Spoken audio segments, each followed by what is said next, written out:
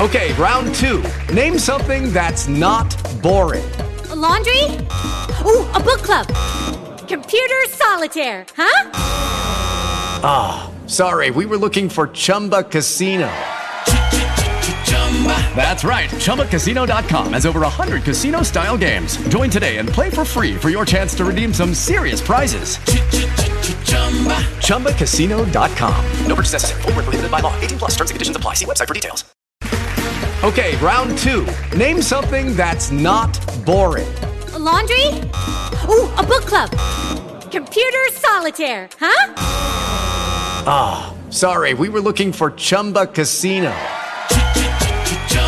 That's right, ChumbaCasino.com has over 100 casino-style games. Join today and play for free for your chance to redeem some serious prizes. ChumbaCasino.com. No purchase necessary. Void where prohibited by law. 18 plus. Terms and conditions apply. See website for details. Yo, Beth. That shit crazy.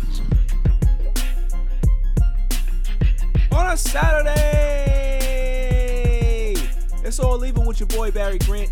You can catch me on Instagram and Twitter at All Even Podcast. You can listen to the show on Podbeam as well as Spotify, Apple Music, Amazon Music, Stitcher. I'm all over the place. And trust me, go to YouTube, hit that subscribe button, like, share, and comment because the page is growing, baby. That All Even wave. Get on that wave. Don't get left behind. I'm tired of telling you. Lots to get into. We're going to talk about Chris Webber leaving TNT right before the playoffs. What does this mean? Juwan James getting cut by the Broncos. Phone a Friend is back with my boy Alfred from the Rap Lab podcast as well as the Metropolitan Report. And then the greatest segment on the planet, Dummy of the Week. So let's just jump right into it. The NBA playoffs are right around the corner. And, people are excited about it. We're all hyped to see what's happening with the play-in game and who's going to play who and blah, blah, blah. But there's other things that are going on as well. The people that call the game, they're important.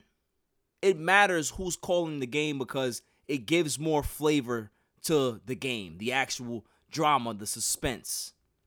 Chris Webber has not been one of the best commentators in his tenure with TNT, but he's actually really gotten good over the last year and change or so. He has personality, he speaks his mind, very knowledgeable about the game. That was never in question. But now he's gone. Chris Webber and TNT mutually parted ways, so he's not going to be calling in the NBA playoffs. And, for me, it's like, man, it's kind of bad timing or ill timing. Like, why now? And we don't really know, but, we can probably put the pieces together, right? Webber and TNT had a little bit of disagreement in regards to covering the NCAA tournament. He had some issues and didn't want to do it, and, TNT wasn't too happy about it. So that could be the reason, or maybe Chris Webber has something else in mind. Maybe he has another deal in the works that is better than what he got from TNT. But the reason why I bring this up is that is Webber's walking away from TNT a smart decision? I would say it's a mixed bag. TNT is a way bigger platform than he's ever had in regards to his commentary career. He's done very well here. He's gotten the respect here. So what would make him leave? Well, I'll tell you, the ability to move up, the ability to be in a bigger role than you're currently in. If TNT didn't have other plans for him to kind of move up the chain, then if he has bigger aspirations for himself, then you got to move on. And that's respectable. That's fine. That's how we go about life.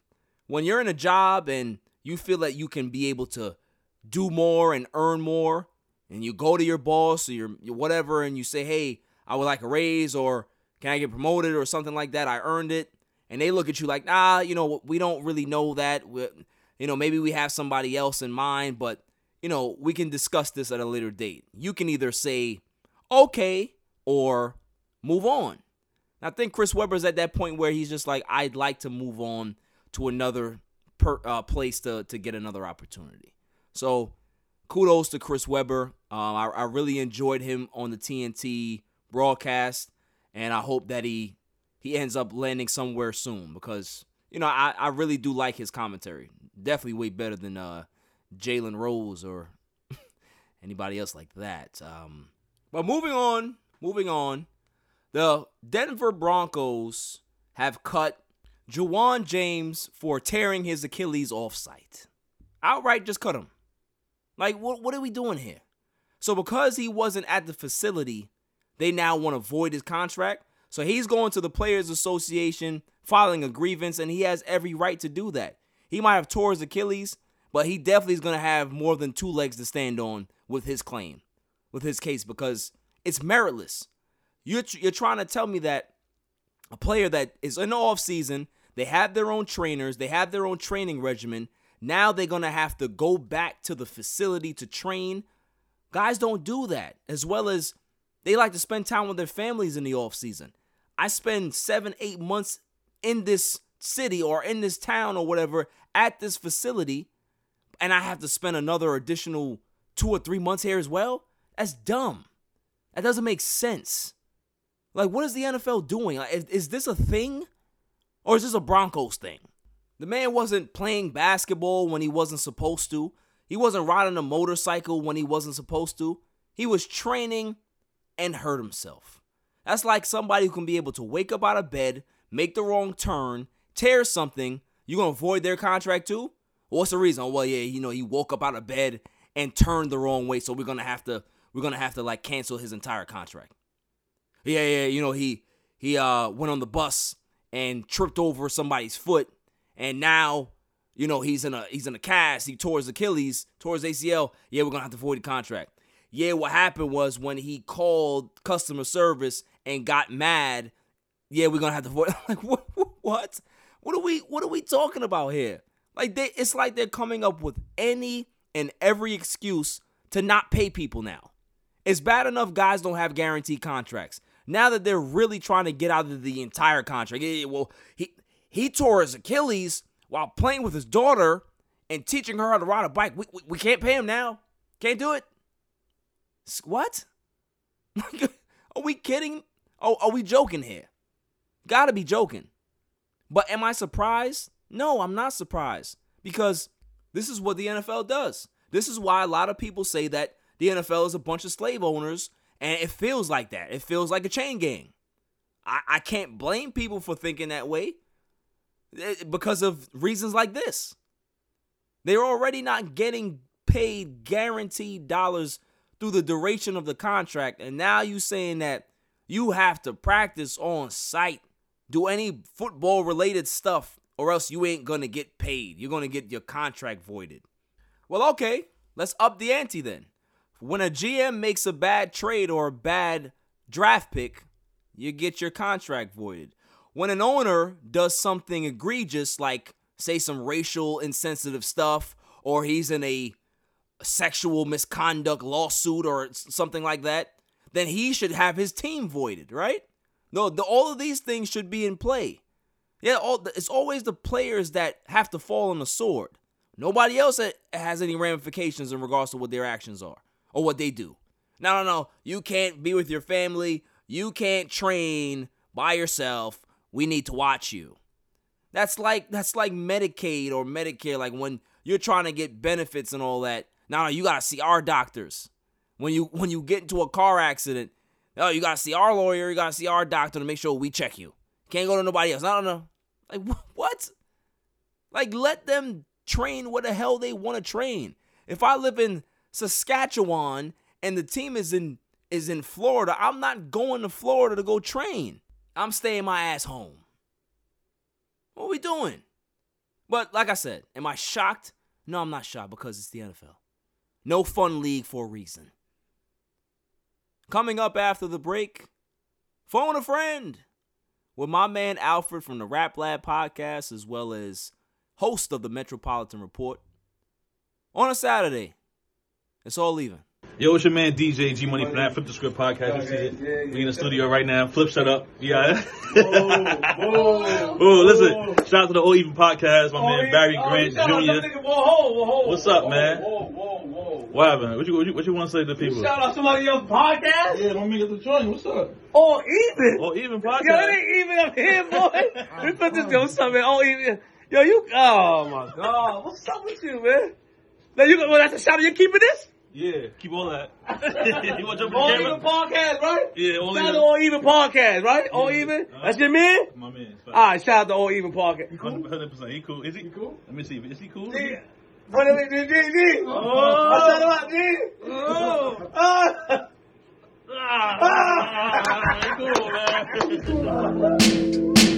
Welcome back, y'all. So let's get to my favorite segment, Phone a Friend. Call him up, call him up, call him up, call him up, call him up, call him up, call him up, call him up, call him up. Competing for a reason, trying to stay undefeated, yeah. Call him up, call him up, call him up, call him up, call him up, call him up, call him up, call him up, call him up. Biggest game of the season, don't lie, we're all leaving, yeah. Who we have on the show today is a very good friend of mine. He is a fellow podcaster, host of the Rap Lab podcast. He's also the host of the Metropolitan Report. That's where I get my Mets news from. He's very, very opinionated. He's my man. Welcome to the show, my man, Alfred. Hey, Barry, thanks for having me, bro. Absolutely, man. Appreciate the invite. Of course, man. You know, I had to get my homie on here. You know, I've been on your show, and it was great. You know, I was able to get out my Met grievances and, express my concerns. So now you could be able to do that on my platform. So, definitely great to have you here. So, let's talk about your origin story, like how you kind of came up with two podcasts. You're doing two podcasts right now, which is pretty decent. You know what I'm saying? Yeah. So the first one, the Rap Lab, we talk about hip hop. Is me and my good homie Chris, aka QG, and another good friend Eric. And basically the way it started, we were in college, myself and Chris, and all our lunchroom conversations was just centered around rap. Right. When I first met him, and I vividly remember this, the very first conversation we had, I overheard him talking to somebody about Tupac's All Eyes on Me album, and I just jumped in the conversation, and we was just going back and forth, debating, boom, boom, boom, boom, boom. So right. Yeah, so 10 years later, we was in his basement in January last year, 2020, and the idea just hit me. I'm like, yo, we talk about this stuff all the time. Why we just don't record it and put it out there? Right. So then that's how that came about. We did that with our guy Tio, but then he moved to North Carolina, and that's when Eric, who had been on the show a couple of times, came in as a permanent host to take his place. Yes, sir. So, shouts to both of them. Yes, sir. And then the Metropolitan Report. I've been a lifelong Mets fan. My mom actually was a lifelong Mets fan. My mom actually, it's crazy because she attended one game of the 69 World Series, and she attended one game of the 86 World Series. Wow. And went to both victory parades. So, she always telling me stories about the good old days. So I'm always here. The Tom Seaver days.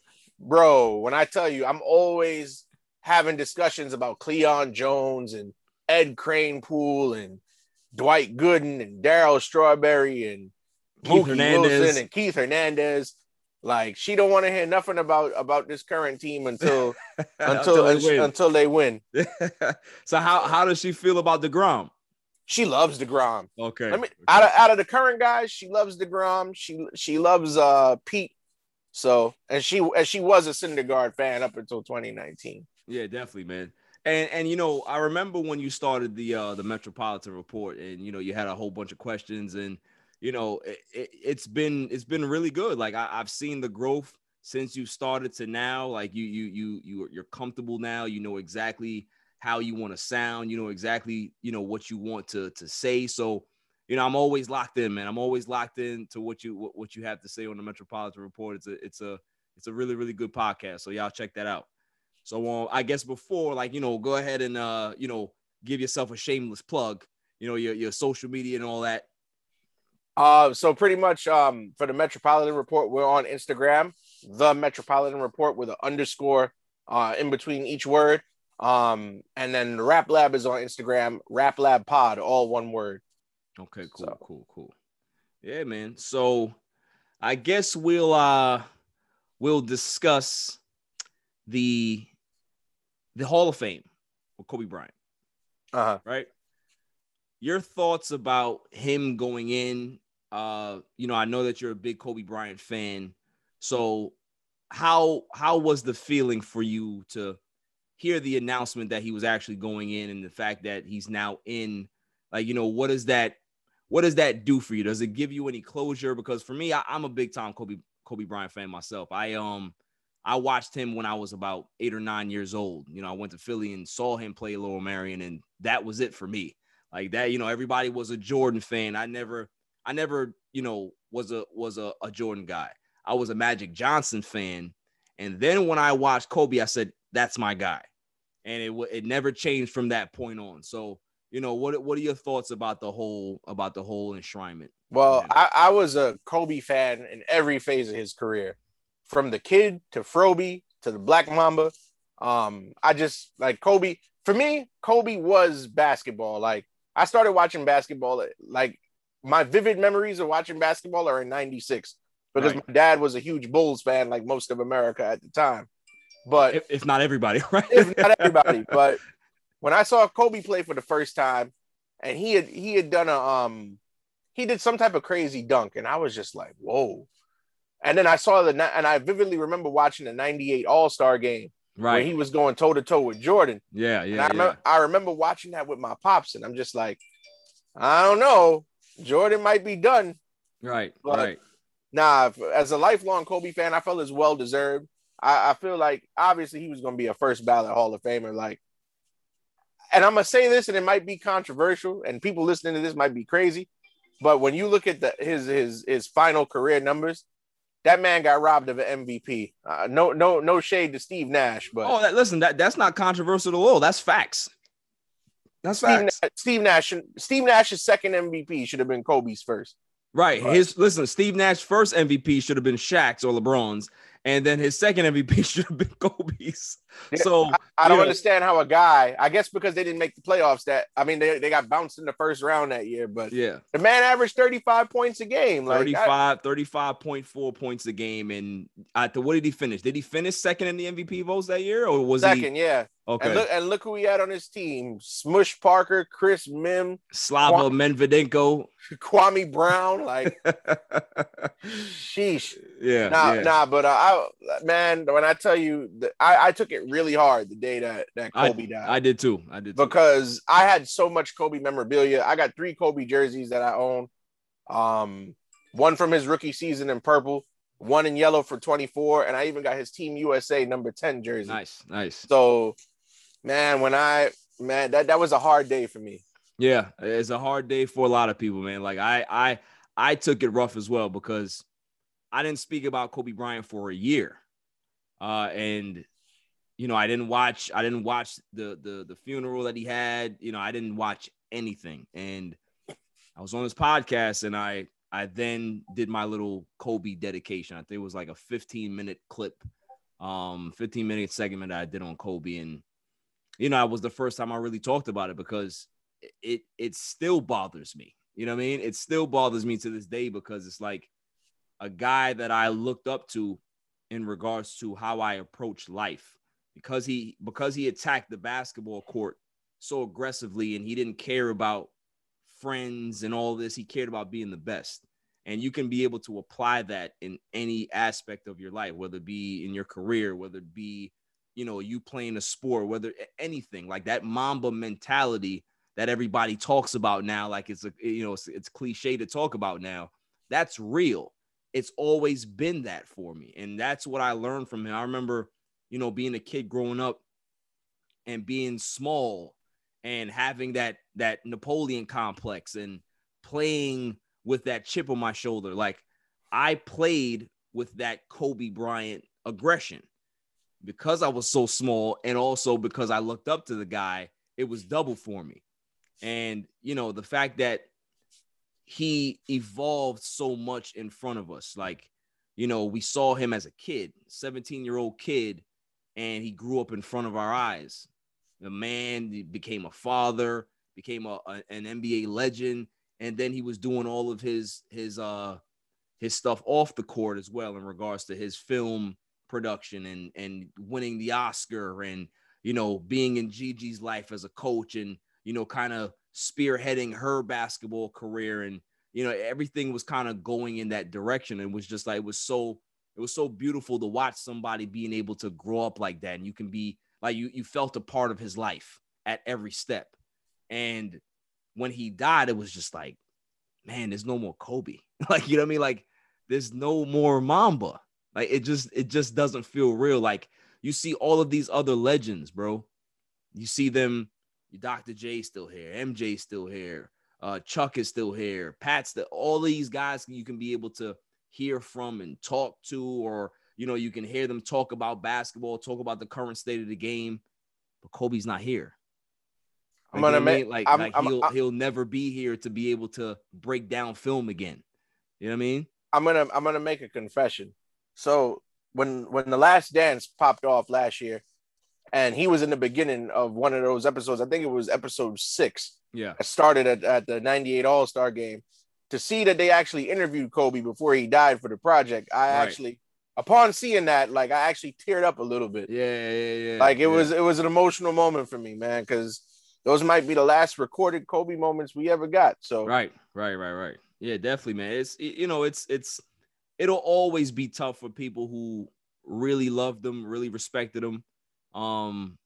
So it'll always be a somber thought when I think about Kobe Bryant. It's basically like a family member. Like, you mourn him not being here. You mourn him or her not being here. So, yeah, I don't know if I'm gonna check it out.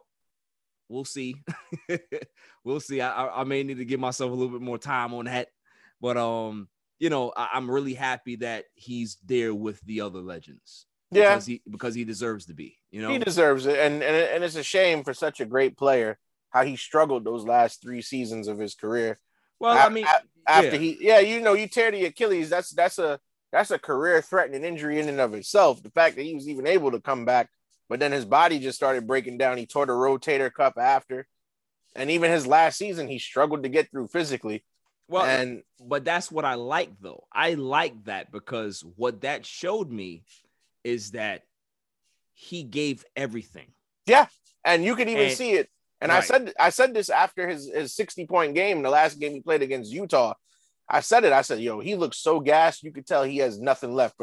He gave everything he had to the game. That's why, guys like AI, guys like Kobe Bryant, guys like MJ, they gave everything to the game. Magic Johnson, Larry Bird, like you can tell, like, look what happened to Larry Bird at the end of his career. He could barely walk because that back was so bad. He had to lay on the floor. Like, that's how much he gave to the game. He gave his body for basketball. Yeah. Kobe Bryant came from that ilk of player. He grew up watching those guys, and in his mind, he was like, in order for me to be great, I got to do that. I got to do that and more. You know what I mean? So I didn't feel bad for him watching those last few years. It felt like an old warrior that gave everything that they possibly could. And that one last battle, it's just like, all right, if I go down, that's it. You know what I mean? I've done all I had to do. You know what I mean? So that's how I like sports. I like guys to be able to give it all, and you can see the attrition. You can see them being the wear and tear. That's life. You know what I mean? Like, that's what it takes to be great. That you give it all, and your body just says, "Hey, listen, it's time for a vacation. I'm out." You know what I mean? So I definitely I enjoyed every part of Kobe's career. I really did. Consummate professional. Yeah. I mean, what else can you ask for? You know what I mean? Like, I'm not one of those people that like to buddy up on the court and shake hands and exchange jerseys and all this nonsense that they're doing now. Like, let's have some old school, I don't like you today, but after this game, we can go get a beer. Like, I'm fine with that. Like, we need more of that in sports. I'm tired of seeing guys exchange jerseys. It's the stupidest thing I've ever seen. It really is. It really is. Like, what are your thoughts about that? The jersey exchange, it kind of gets, I'll tell you this. If a player is on his way out, like a couple of years ago, D Wade said, yo, I'm done after this season. Right. That's understandable. Right. But for a guy who is still going to be around for a couple of years, like LeBron and Trae Young exchanging jerseys, like, yo, what's going on here? or Devin Booker and Luka Doncic exchanging jerseys, like, yo, what's going on here? Like, right? Or somebody exchanged jersey with Zion, like, what? You just got here. You just got here, man. What are you doing? What are you doing? Like, if a player is on his way out, okay, I understand, but not for two active players, man. And like you said, I'm not a fan of this whole I'm friends with everybody in the league. Right. Because you go to the 80s, you really think Magic Johnson was going to get on the phone and call Isaiah Thomas and call Larry Bird and be like, hey, guys, I want to win a ring. You guys think we should? No. You guys think we should team up? No. It actually made for more interesting battle when the guys didn't like each other. Right. And the thing is, they were cool. Like Larry and Bird became best friends. Larry and Magic became best friends. After their careers were over, during the careers. But they weren't friends on the court. Right. Magic and Zeke were best friends off the court, but once they got on that court, it was war. It was war. Why do you think there's no rivalries in the NBA today? Because everybody's friends. Why do you think there's no rivalries in any sport anymore? Well, baseball, you've got rivalries. I don't know, man. Like Yankees, Red Sox, bro. It may not be what it used to be, but it's still a rivalry, bro. Yeah, but it's watered down. I don't like the watered down rivalries. I don't like them. I don't like them. Nah, they had to water them down after Pedro threw down Don Zimmer in 04. Nah, I like that. I like that. That's sports to me. That's sports to me. Assaulting an old man is. When you're on the field, it's all right. If Pedro had assaulted Zimmer outside of the baseball field, then we talking about something else. We on the field, it's war. Your old ass is not even supposed to be on this field anyway. Stay your ass in the dugout and don't try to be a tough guy, because that's what happened. Zimmer was out there trying to be a tough guy and he got laid down. That's what happened. That's true, but that's what happened.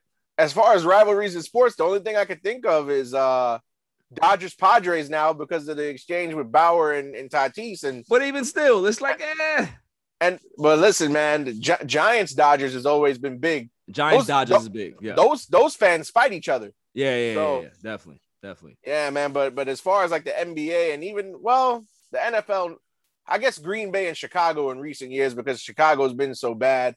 But even still, even in the NFL, it doesn't feel like the fans make it more than what the players make it. You know what I mean? Yeah, that's true. So it's, I need to see sports get a little bit more gritty again. Like I love that. Like I miss the Knicks Miami Heat days when it was fights. I miss that. That. Malice in the Palace was a little extreme, but I miss the fights. I'm not gonna lie to you. I miss the fights. That's why I like hockey, because at least we get coordinated fights. At least we can get that. But it's something that in MLB you've had a couple of bench clear altercations. Yeah, you get some stuff where guys are throwing gloves at each other and they're swinging and missing. You know what I mean? Like shout out to the grown ass man Dom Smith, by the way. But hey man, I miss rivalry in sports, because I feel like as a fan, rivalries is like it would get you hyped. Like as a Met fan, like back in the day, when the Braves was coming to town, it was war. It was war. Chipper Jones, you had Andrew Jones. Yo, I used to shout all the way from my seats all the way up in the Jesus section, as I like to call it, all the way up there. I used to shout at Greg Maddux, bro, in Shea Stadium. Listen, remember when John Rocker got there? Oh, they hated John Rocker because he made those comments about the 7 train. People that ride the 7 train. That dude was the most hated man in America. Yeah, goodness. They said he was a racist and this, that. Yeah. But listen, it made for good TV, man. It made for good baseball. So, that's what I'm talking about. It's like we live in a society now, Alfred, where guys really can't be themselves anymore. Like, I understand that what we did maybe 30 years ago is not particularly quote unquote acceptable anymore, certain aspects, but you still can be able to be yourself. Like, this is why I like Fernando Tatis so much, because he brings that energy. Yeah. That cockiness, that I know I'm better than you. I'm going to hit this home run and I'm going to look at it.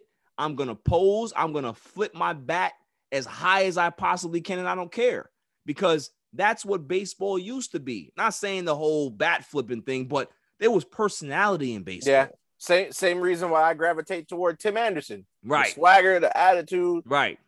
Like, and it's not only that, but it's like the league itself. Like, for example, when Jordan and the Bulls played the Pistons and all this elbowing and shoving and all physical contact. Listen, the Jordan rules were born in that series. Yeah. So you can't play basketball like that in today's, like if Bill Laimbeer was in today's NBA and he did what he did to Jordan today, they would kick him out. It's a flagrant 2. No, they would kick him out. He'd be suspended for a year.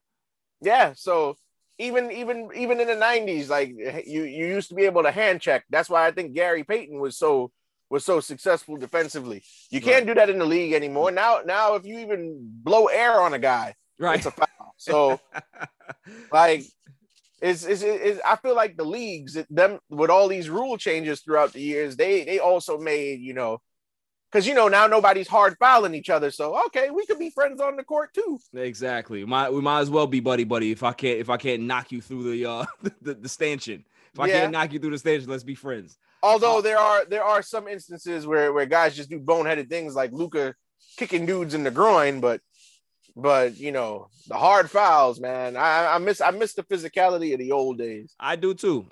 Now, what are your thoughts on the Logan Paul Floyd Mayweather situation? What are your thoughts? Because you know how I feel about this.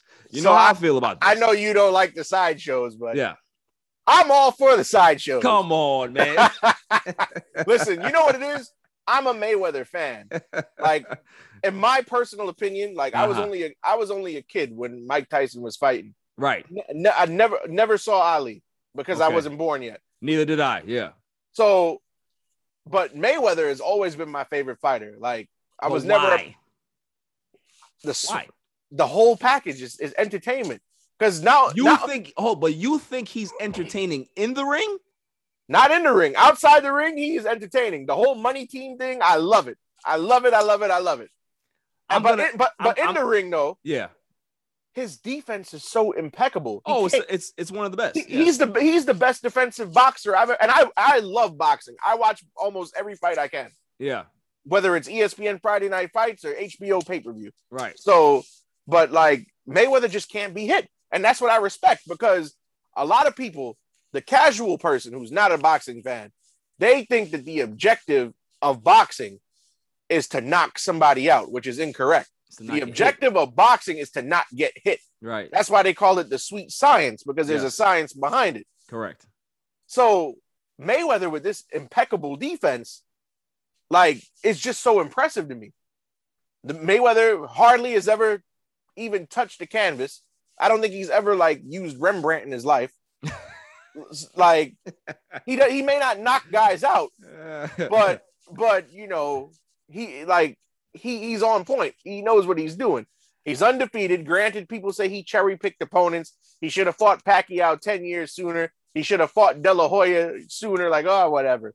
All right, I'm gonna have you upset with me right now, Alfred. You ready? What are you gonna say? Lay it on me. You ready? Go ahead. All right, I just want to know if you're ready. I'm ready.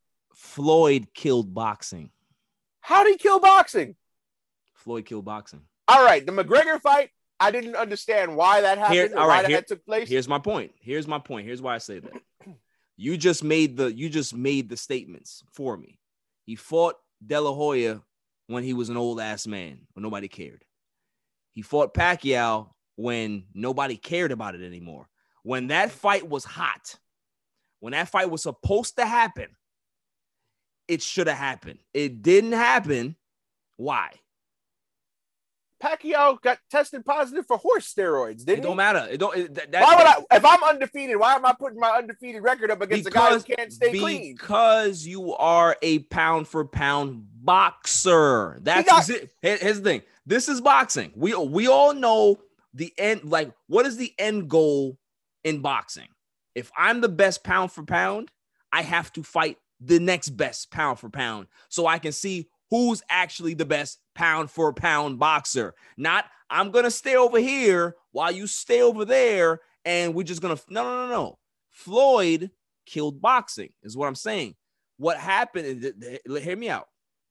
How he approached the game in regards to these big money fights that weren't really big money fights, all the other fights that were going on were grossing no money. They were grossing no interest. All because everybody was looking at this circus over here. The sport in itself decided that they were going to invest all of their resources to put into Floyd's circus. And what they did was they destroyed the sport in the process. That's one. The other point, the boxing has, there's all the reasons why the sport was down.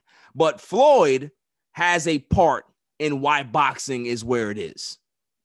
So whether you want to disagree with that there's stuff to be able to back that up, man. You know what's funny? You blame Floyd for killing boxing. I blame a whole totally different set of people for why boxing is dead. Well, that's what I'm saying. Like, there's different reasons. He's not the sole reason. What I'm saying. Would you agree with me if I said the Klitschko brothers killed boxing? 100%. I feel like they held the heavyweight division hostage for so long. Here's the thing, though. Can you blame the Klitschko brothers for that, or can you blame the American boxers who weren't good enough to beat them? My thing is, think about that. The promoters tried so long to get a title unification fight. They wouldn't fight. I respect that, though. They're not going to fight each other. My thing is that when boxing was at its apex, we had great American heavyweights. True. Foreman, Riddick Bowe, Holyfield, Tyson, the list goes on. You don't have that anymore. You didn't have that back then. You had a dearth of European guys coming over here dominating the sport. That's why the heavyweight division was down in the dumps, because there was no great American fighter. If there was, it wouldn't have went down like that. Yeah. You know what I mean? So the fact that you had two European brothers who dominated that division and refused to fight each other to get a title unification, I can't blame them. I understand that it destroyed the sport. It helped, kind of like sink the sport down, but I don't blame them for not fighting each other. I blame Floyd for not fighting the guys he was supposed to fight. That's who I blame. He ducked a lot of people for the Money Mayweather. Because remember, he wasn't always Money Mayweather. No, he was Floyd Mayweather Jr. in the beginning. So, but to counter your point, though, that fight that he had against Pacquiao was in one of your favorite places, AT&T Stadium, and it was the highest grossing fight in the history of boxing. But that's always my argument with people. When I said that the Jake Paul the Logan Paul and the Floyd Mayweather fight is a circus, people killed me on YouTube, right? Killed me on YouTube, killed me in the comments, say, I don't know what I'm talking about. Oh, it's making money. Who cares? Is it your money? Is it my money? What do I care about how much money it's grossing? It's a circus. Circuses gross money too. I will tell you this. My father is a huge boxing fan. Does he respect Floyd? No, he does not. Exactly. It's funny because my father gave Tyson and Roy Jones a chance, but he's not giving this a chance. Yeah, and you know why he gave that a chance? Because it's two over-the-hill boxers fighting each other. It's not a boxing, quote-unquote, great fighting a YouTube guy or some guy that's in a bar. That's not what it is. Wait, why is Mayweather quote unquote great though? You don't respect Floyd at all? His undefeated record don't mean anything? How does it mean anything when you didn't fight the people you were supposed to fight? But look at the names he's beaten. He's beaten Sugar Shane Mosley. Over the hill. Zab Judah. Over the hill. Felix Tito Trinidad. Over the hill. Manny Pacquiao. Way over the hill when he fought him. Maidana twice. He shouldn't even have fight Maidana. Next. Victor Ortiz. Shouldn't even have fought him. Wow.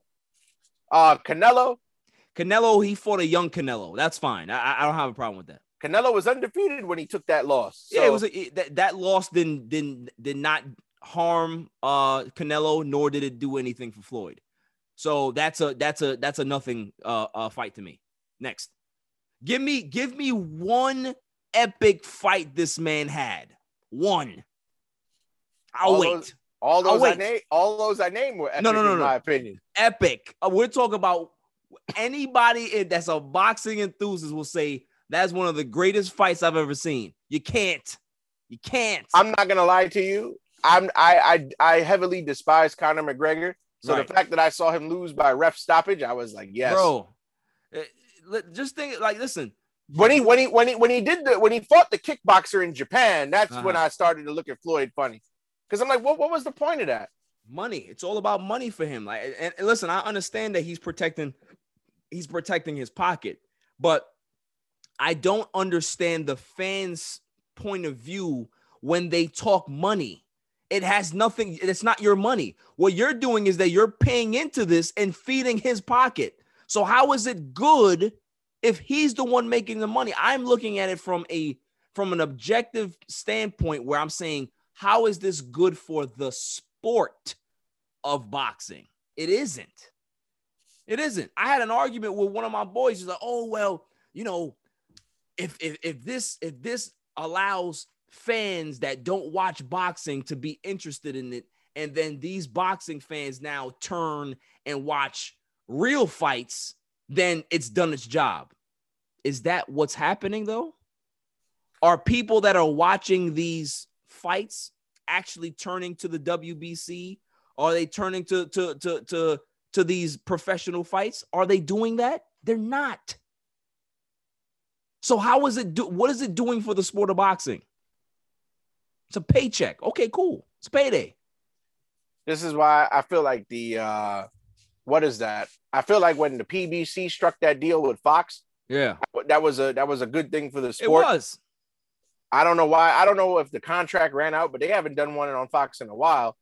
But I feel like stuff like that saved boxing. There are a lot of good fighters. Like I'm a huge Danny Garcia fan. Very good guy. Very good. So I'm a fan of the Charlo brothers. So yes, they're good. So you got some good talent. It's just that, you know, Floyd is like wrestling. Floyd is the draw. You put his name on the marquee and people are gonna buy a ticket. People are gonna buy the pay-per-view. But that doesn't mean it's good. No, I agree with you. It doesn't mean it's good. But I mean, boxing's been in a state of decline for such a long time. Right. And especially because, you know, boxing, you're restricted to your fists. And now with the prominence of UFC, when I talk to people, I'm like, yo, do you watch boxing? No. You watch UFC? Oh, hell yeah. But why do we watch UFC? We watch UFC because Dana White gives you the fights that people want to see. Not only that, but the action is much more exciting. There are times you watch a boxing match, the first 3 rounds, you see nothing but hugging.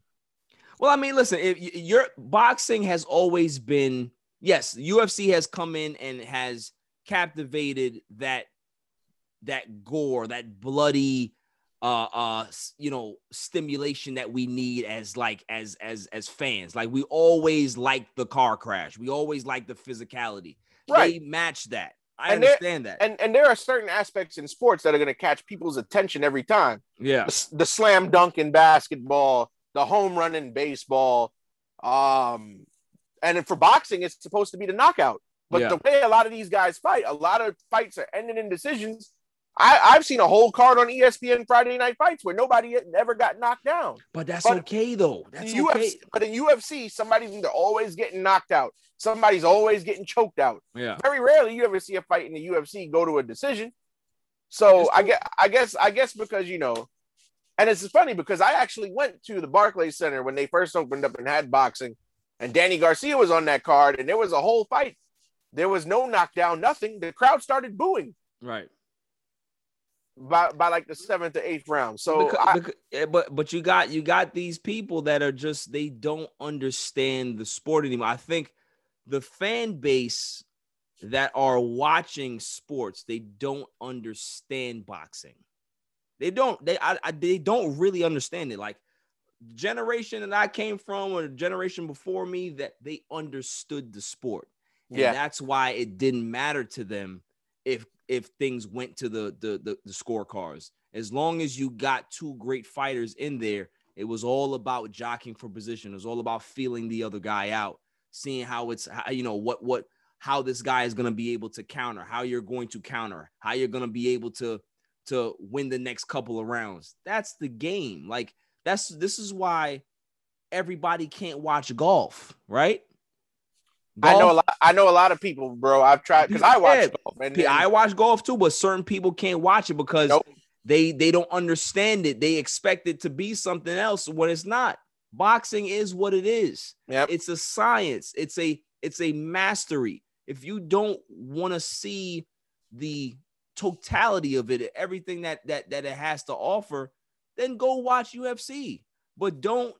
It's just you know what it is. I feel like people's attention spans are too short. It's in a toilet, bro. It's in a toilet.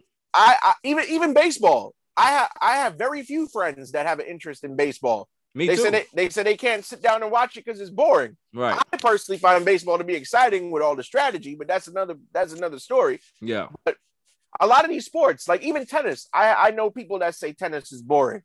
I don't find tennis boring. Tennis is not boring at all. At all. So at all.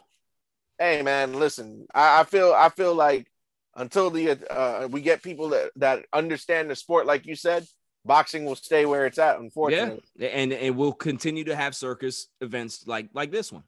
Yeah, because I think like your friend said, this is an attempt to get eyes on a boxing match. Yeah, which I feel is wrong because after this match is over, people are going to go back to doing what they were doing anyway. Exactly. So, you know, the whole Jake Paul thing too. I got your hat. Like, what are we doing here? Like, yo, I seen Floyd. He took off his hat. First off, his hairline is just he just needs to stop. My man should have went to the barber. I don't know. Like, I've never seen Floyd look like that. That was crazy. And the fact that you even wasting your time with a dude like Jake Paul, like, yo, that is like when you think about the timeline of Floyd Mayweather, this is going to be on his timeline that he fought, because I'm sure he's going to fight Jake Paul too. He fought 2 YouTubers. To one of their credit, to Logan's credit, man, he put Nate Robinson down. You talking about Jake? Yeah, he put Nate Robinson down. Who is Nate Robinson? Former NBA slam dunk He's champ. A basketball player. He don't throw hands. Listen, I have more interest seeing 2 people on the street fighting than Nate Robinson against Jake Paul. Because at least those 2 people in the street have equal opportunity to knock each other out. They don't come from some other background. This dude's a professional basketball player. What are you doing boxing? You think that you can be able to just pick up gloves and throw hands? That's not the way things work. We saw what the Brawl for All was in WWE. We saw what how that shortened careers. That's exactly what this is. It's a circus. It's a complete circus. And Floyd is the reason. Because if Floyd was not attached to it, nobody, you couldn't it wouldn't gain traction. That's what I'm saying. Like, it's a nonsense. It's all him. Last point I want to make. So, like I said, my dad is a big boxing fan. Who doesn't respect Floyd? Respect that man. I love him. I love your dad. And he said to me, do you think Manny Pacquiao would participate in this type of stunt? Hell no. He said that's why he can't respect Floyd, because if anybody took boxing seriously, they wouldn't take a fight against some no-name guy, as my dad would put it. Exactly. You think, rest in peace, Marvin Hagler. You think he would have did this? Tommy Hearns, Sugar Ray. Like, none of these great fighters would have did this. None. But Floyd, because he cares about the money, he will do anything. He will do anything. Remember, he was talking about going into an octagon a couple of years ago. I remember that. Who wants to see a little behind an octagon? You're like 5'4". I don't want to see that. I don't want to see that. That would be something I would never want to see, because it would be quick. It'd be over quickly. Enough of Floyd. Let's move on to the NBA. The playoffs are coming up. What are your thoughts about the current state of the NBA? Who do you like? Who do you think has a chance to win the championship outside of the quote-unquote big teams or the big contenders? I'm going to go with the dark horse. I think the Utah Jazz have a solid chance. What is wrong with you? What do you mean, what is wrong with me? What is wrong with you? Is that a serious question? Yes. This is a serious question. Utah? You don't like Utah? They're playing solid basketball. It's Utah. I mean, yeah, in their history, they have solid regular seasons and don't do anything in the playoffs. But Alfred, it's Utah. They could be 70-2. It's Utah. They ain't never gonna win nothing. It's just like when I said about Gonzaga in college basketball. Everybody, oh, Gonzaga's gonna win the national championship. I was always here saying, just wait. It's Gonzaga. They will choke when you don't expect them to. I know this team. It's Utah. It's Utah. They don't have a shot in the world. I mean, I don't have, after last year's playoff performance in the bubble, I don't have faith that Giannis in Milwaukee could win the big series. Why not? Playoffs. Giannis has a history in the playoffs of not. I wouldn't say Giannis specifically, but the Bucks the last couple of years, man, they don't show up in the playoffs. That's fair. But here's where I'm gonna try to sell you on my Milwaukee Bucks here, because I have Milwaukee and the Lakers still in the finals, in my opinion. The Lakers? Yes. We're gonna get to that. Milwaukee over the last couple of seasons, 100% agree with you, right? They had the best record in the NBA the last 2 years. Giannis has been the best player in the NBA the last 2 years. Won back-to-back MVPs. Cool. But the team did not have another dog. This year, nobody's talking about Milwaukee anymore, right? All you hear is Brooklyn. You hear Philadelphia. Everybody's talking about how good the Knicks are, right? In the West, you got Utah, you got Phoenix, you got Denver, Clippers. Yes, people talking about how the Lakers look wishy-washy, but nobody's talking about Milwaukee. But here's how I'm going to sell you on Milwaukee. Eric Bledsoe was the point guard last 2 years. He's no longer there. They have Drew Holiday. They now have Drew Holiday, who's one of the best defenders in the NBA at the point guard position. He's actually a career 20-point scorer. The guy is a leader. He's a dog. He can be your second scorer. This is exactly what they needed at their point guard position. Now, here's the other point. They traded for PJ Tucker.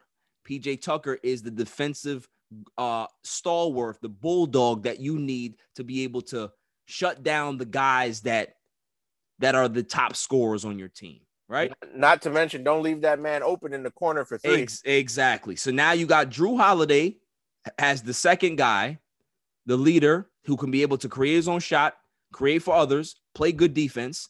You still have Giannis that is able to do what he does. You now have PJ Tucker to be able to be the bodyguard for Giannis, to be able to protect him, right?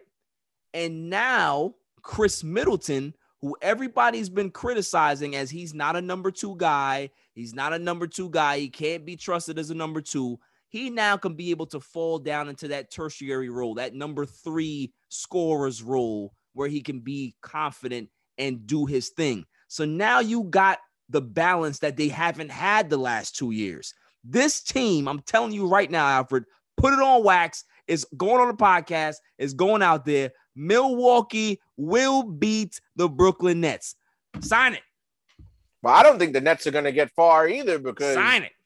The funny thing about Brooklyn, everybody's looking at the big three, right? They're looking at KD, they're looking at Harden, they're looking at Kyrie. A lot of people realize the three of them haven't played together that much. 7 games. Yeah, they and then people are like, oh, Blake Griffin.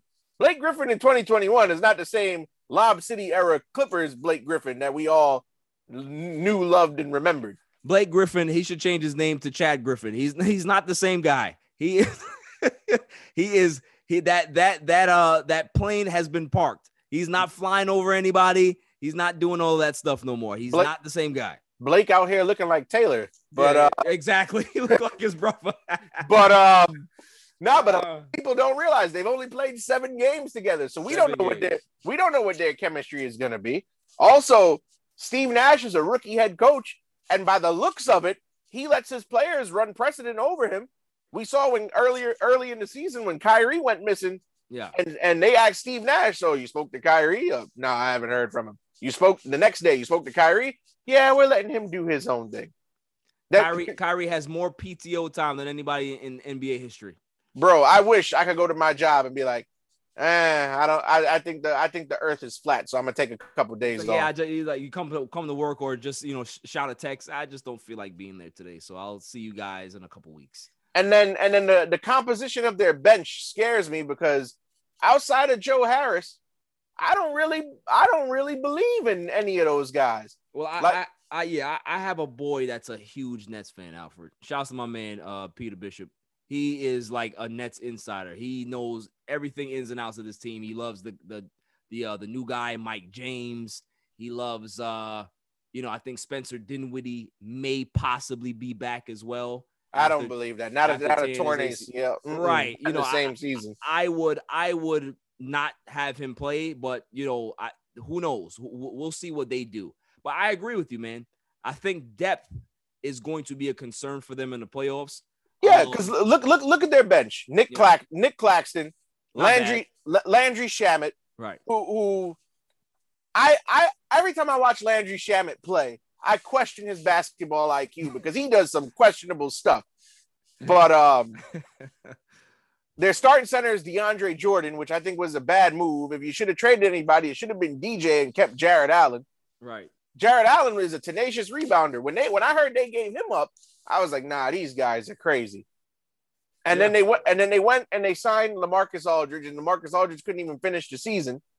So it's just like I don't know what's going on with these guys. Bruce Brown is okay. Bruce Brown's all right, yeah.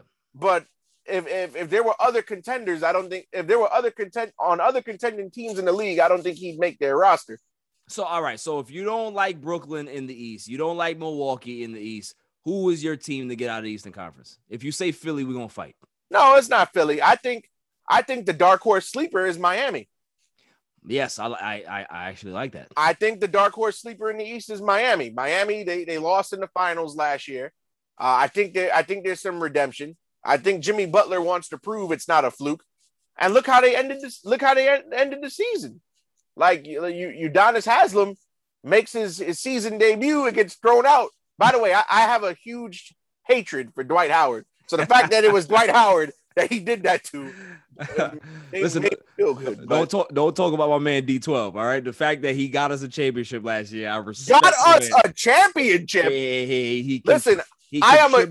He contributed to the Lakers' run. So shouts to Dwight Howard, man. Shouts to Dwight. I am a huge Laker fan, but I hate Dwight Howard for what he did to us the first time when he didn't re-sign and went to Houston. Listen, you gotta forgive. You gotta forgive Alfred. If I can forgive him for doing that, and he came back and he was a vital piece of this team last season, we led the league in shot blocking because of Dwight and JaVale. That man saw Kobe was too hard on me. Yes, he was sensitive. Yeah, we all know that Dwight's sensitive, man. But he redeemed himself. You gotta give people second chances, man.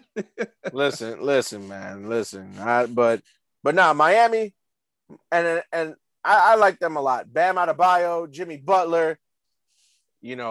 Like I like those guys. Duncan Robinson. I like those guys a lot, man. Yeah, definitely. No, I agree. And they've got a healthy Dragic for a playoff run. Healthy Dragic. So we'll see. The fact that Oladipo's out, I don't know. They're saying that he may be out for next season as well. I don't know if Oladipo's ever going to bounce back and be that guy that he was when he was in Orlando. Not even in Orlando, when Indiana traded for him. When Indiana traded for him, and he was that 20-plus scorer every year. He was an all-star for the a couple seasons, and then he got hurt. I don't think he gets back there, but can he be a solid role player for a team coming back? Definitely. But, I feel bad for him. But what are your thoughts? Yeah. What are your thoughts about the Wizards? Do you think the Wizards have a chance to make any noise in the playoffs? No. Not at all. I don't even watch Wizards basketball because outside of Westbrook and Bradley Beal, ain't nothing to watch. The Wizards are not an entertaining team. Like they don't do anything. Yeah, Westbrook, we'll clap it up. Triple-double king, the master of the triple-double.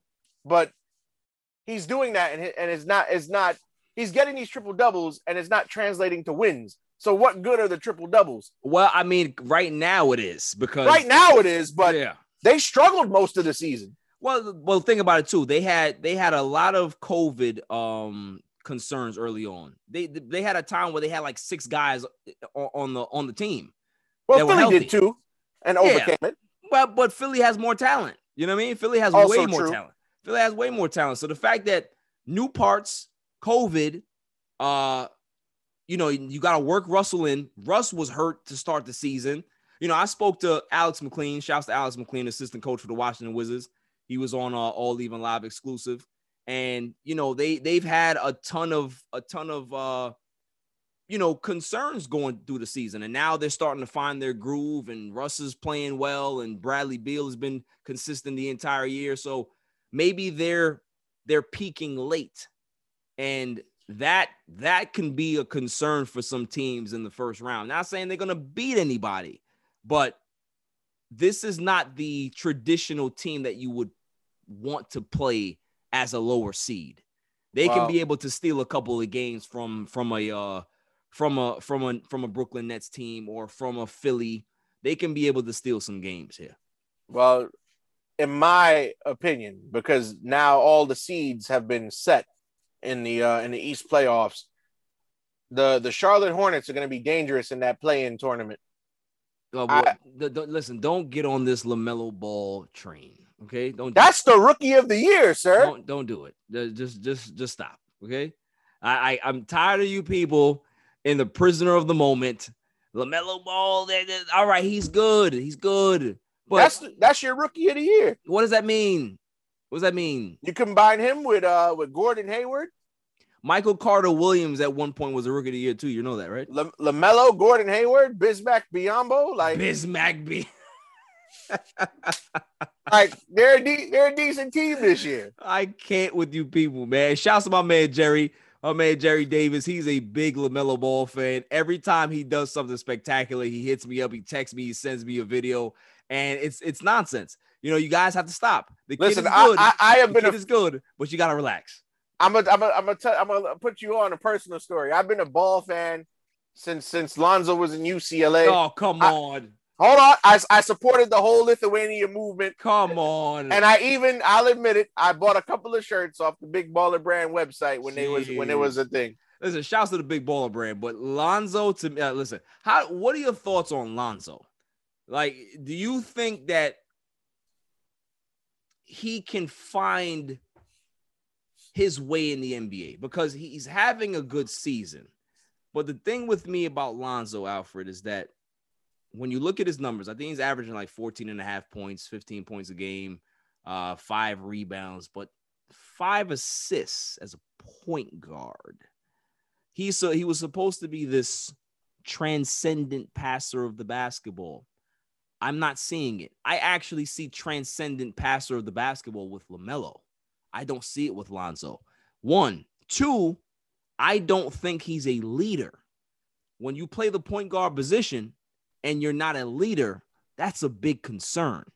How does he find his way? Because he's in a contract year. I don't see the Pelicans giving him a big deal. What team is going to give him a big deal to be their point guard? Your thoughts? I feel like from the very beginning, even when he was in UCLA, I feel like he was unintentionally sabotaged by LeVar. All that talking, and I feel like Lonzo felt the pressure at least at that time, and that's translated to his below expectation playing. So I don't know if he'll ever find his niche in the league. He might end up going down the Austin Rivers route and end up being a guy who's good enough to make a roster and good enough to be a role player, and he'll bounce around the league his entire career. But I don't know. I feel like, because as you notice, LeVar don't talk about LaMelo, and LaMelo is shining like a diamond. Right. But he doesn't. To your point, I don't think he had to talk about LaMelo because he's always said that LaMelo is the best out of all of them. He's been saying that from day one. Like you'll hear him talk about Lonzo, especially when he was on the Lakers. All he ever did was it's funny because they had the NBA had to make a media rule called the LeVar Ball rule because LeVar was just going crazy. Right. But yeah, between that and I don't know, I feel like the Lakers gave up on him too early. That's also another thing. And I feel like I that don't kind of think so. Really? I don't think so. In hindsight, if they had to trade anybody from that contingent, obviously I'd have kept Brandon Ingram. Or if Ingram had to go, I would have shipped Kuz and kept Lonzo. But that's just me. No. Kuz is making some boneheaded plays. So does Lonzo. Yeah, but Kuz's offenses are more egregious in my opinion. Kuz is all right. Think about it. If we would have kept Lonzo, right, instead of Kuzma, where does Lonzo play? Yeah, you're not gonna play Lonzo over Schroeder. You can't play Lonzo with LeBron because Lonzo can't shoot. He's not a knockdown shooter. That's the problem. Like LeBron needs knockdown shooters to play with him. Kuzma, although he's not a quote unquote knockdown shooter, he can hit the three better than Lonzo can. Yeah. He can create his own shot better than Lonzo can. That's also true. Not a better defender, but I think Kuzma brings a little bit more value than what Alonzo would have brought. And here's the thing too. I saw this post about all of the Laker kids playing well.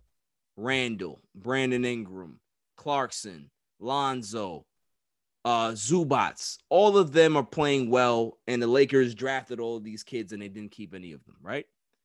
But everybody's like, oh, do you think the Lakers would have been good? No, because the thing is, the Lakers, we are an organization that we don't wait for development. No. Either you show and prove or you're gone. Or you're gone, because it's about getting the stars, getting the superstars. This is our formula. Our other teams try to match our formula. This is what the Lakers have been doing since the dawn of time. Since the dawn of their existence, they get stars. They always are going to get stars. So it's not about developing talent here. They were never going to develop. Brandon Ingram was never going to be the guy that he is now on this Laker team. Julius Randle would have never been the guy that he is now, possibly a all-NBA second or third team this year if he didn't leave. Lonzo, the same thing. Clarkson, the same thing. Zubats, the same thing. The guys had to leave to get time to develop. Yeah. Because that's what they needed. They needed time. It wasn't the fact that they weren't good. If they weren't good, we wouldn't have drafted them. Not to mention when all those guys you named were all on the Lakers roster together. Team was terrible. They were young and immature. Right. Young and immature, did not want to play defense, didn't want to commit night to night. They would have a great game one night and then they get blown out by 40 the next night because there was no consistency in regards to how they played or how they saw the game. So and not only that, look at the veterans that they were surrounded by. Right. A broke down Ron Artest at the end of his career. Right. Robert Sacre, Ryan Kelly. Yeah. Wesley Johnson, Xavier Henry, and the list goes on. Not guys who are role players on other teams. Those are not necessarily guys that you could learn anything from. Right. So, exactly. So it's like, guys, sometimes you have to leave a place to actually find your way. And this is what happened with these kids. So, shouts to them. They're doing their thing, but they were never going to do that here. Nope. It just wasn't going to happen. So let's go ahead and segue into the Lakers. So you said that the Lakers are looking shaky. You have some concerns. As two Laker fans here, go ahead and spread your concerns to me so I can be able to debunk every one of your concerns right now. Go.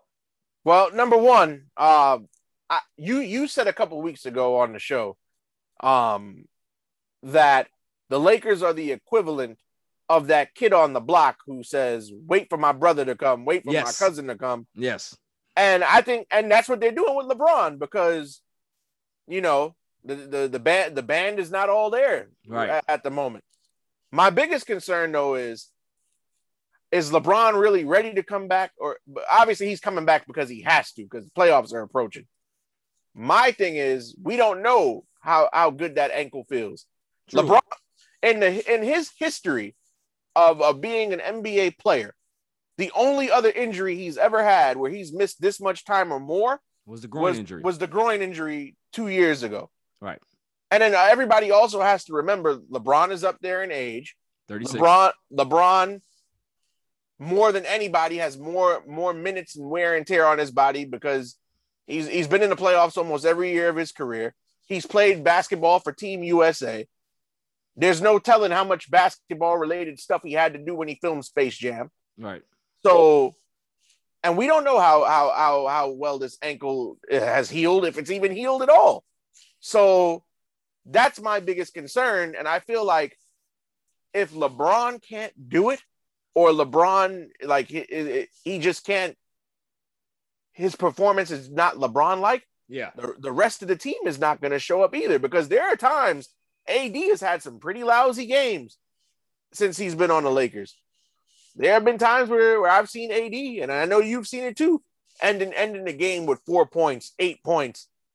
So, and then also like the rest of the team, Caruso has been dealing with or Caruso, or the bald mamba as I like to call him. He's a huge fan favorite in my eyes, but right.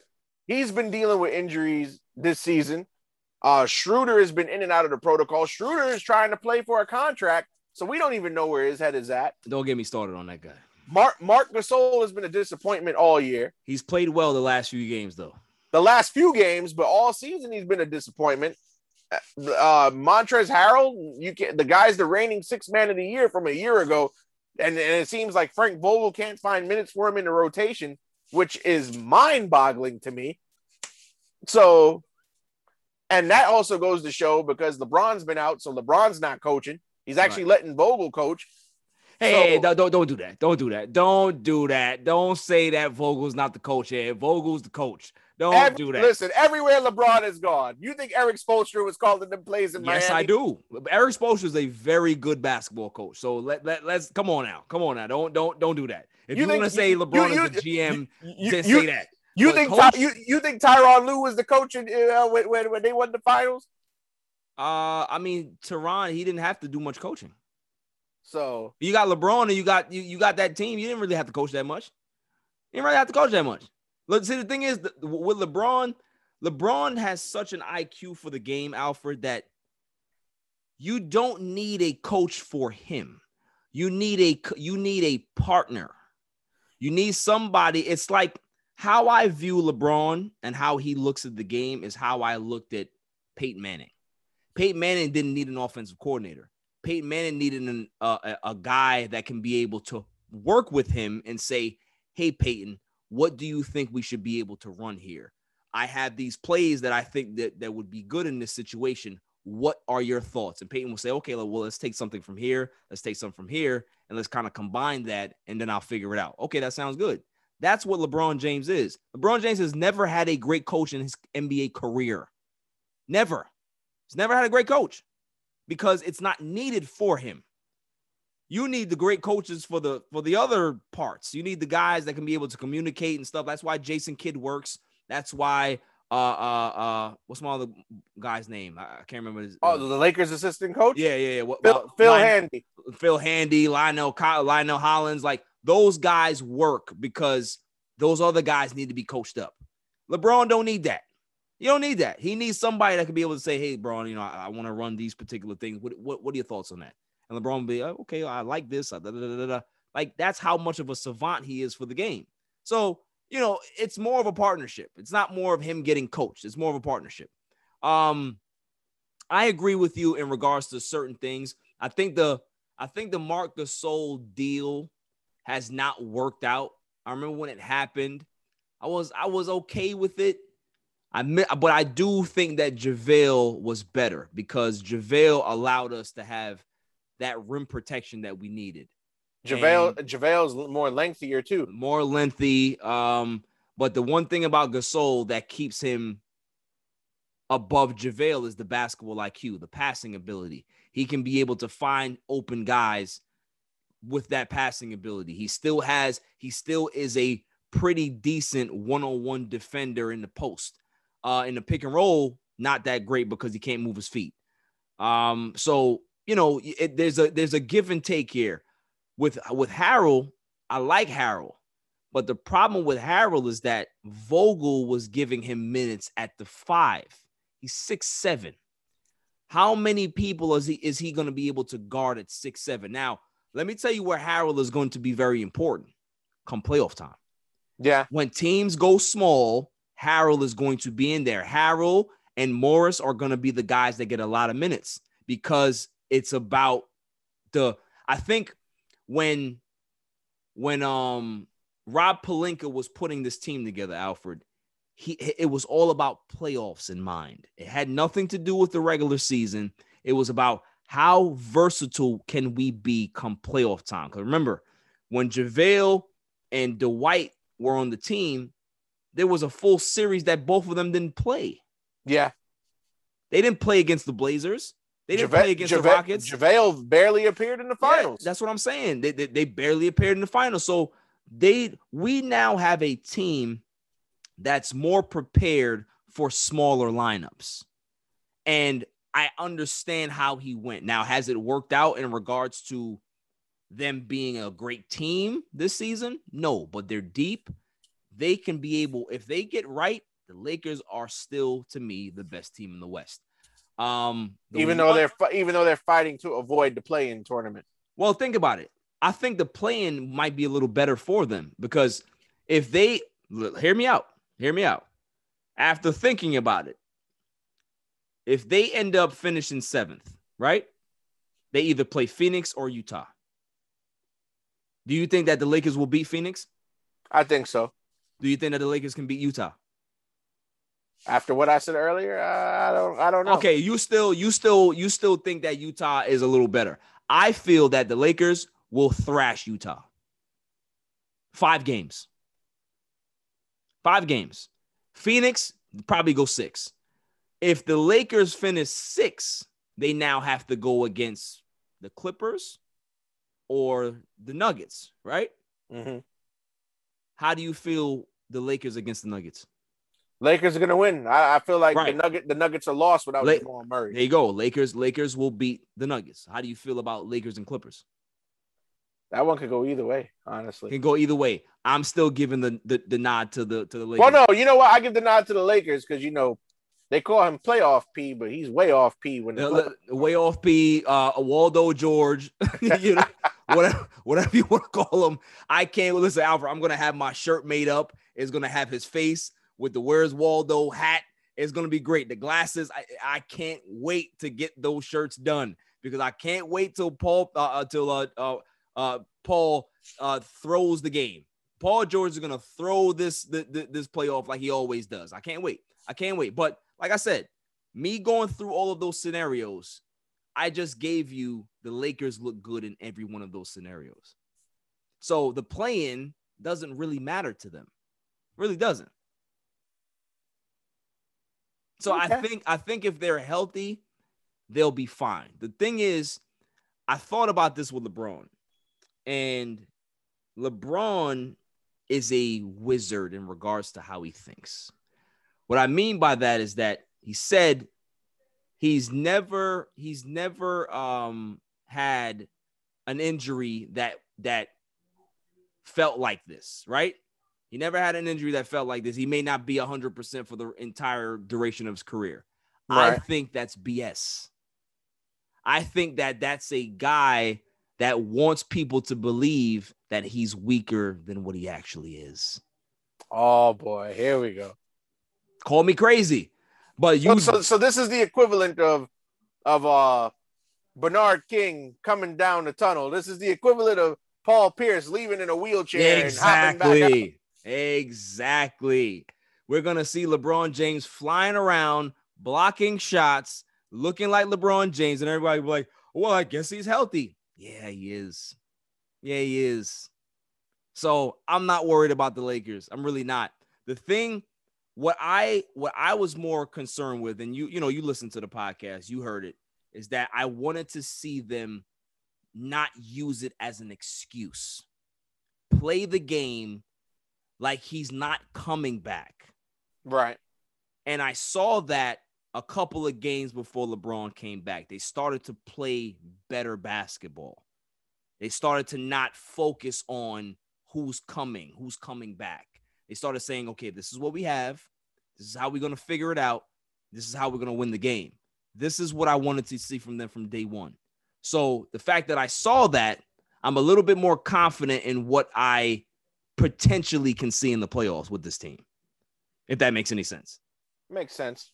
You know what I mean? But you're more optimistic than me. Yes, I listen, that may change in a week or so, but right now I'm a little bit more optimistic. But let's go ahead and segue into baseball. Me and you are Lakers as well as Met fans.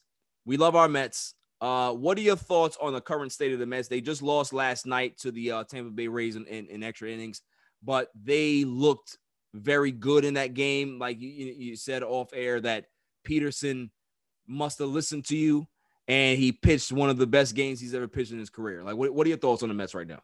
Well, first off, that win streak they had in the homestand. Oh, it was amazing. That was amazing. Shout outs to the king of the RBI fielder's choice, Patrick Mazeika, by the way. Mr. Slappy. Yo, that guy may never get a base hit, but if the bases is loaded and the game's on the line, pinch that man in. Yeah, he'll make sure he'll hit it 2 feet and get a game-winning RBI. Oh yeah, always a fielder's choice. But no, the Mets are playing real good. I mean, they're down right now. Tampa is having a 5-run bottom of the 4th right now. But the Mets, I think they're good. I think they benefit from playing in the NL East, which I like to call the 500 division, because every team in that division is barely at 500. Right. So they benefit there, but that win streak did a lot for them.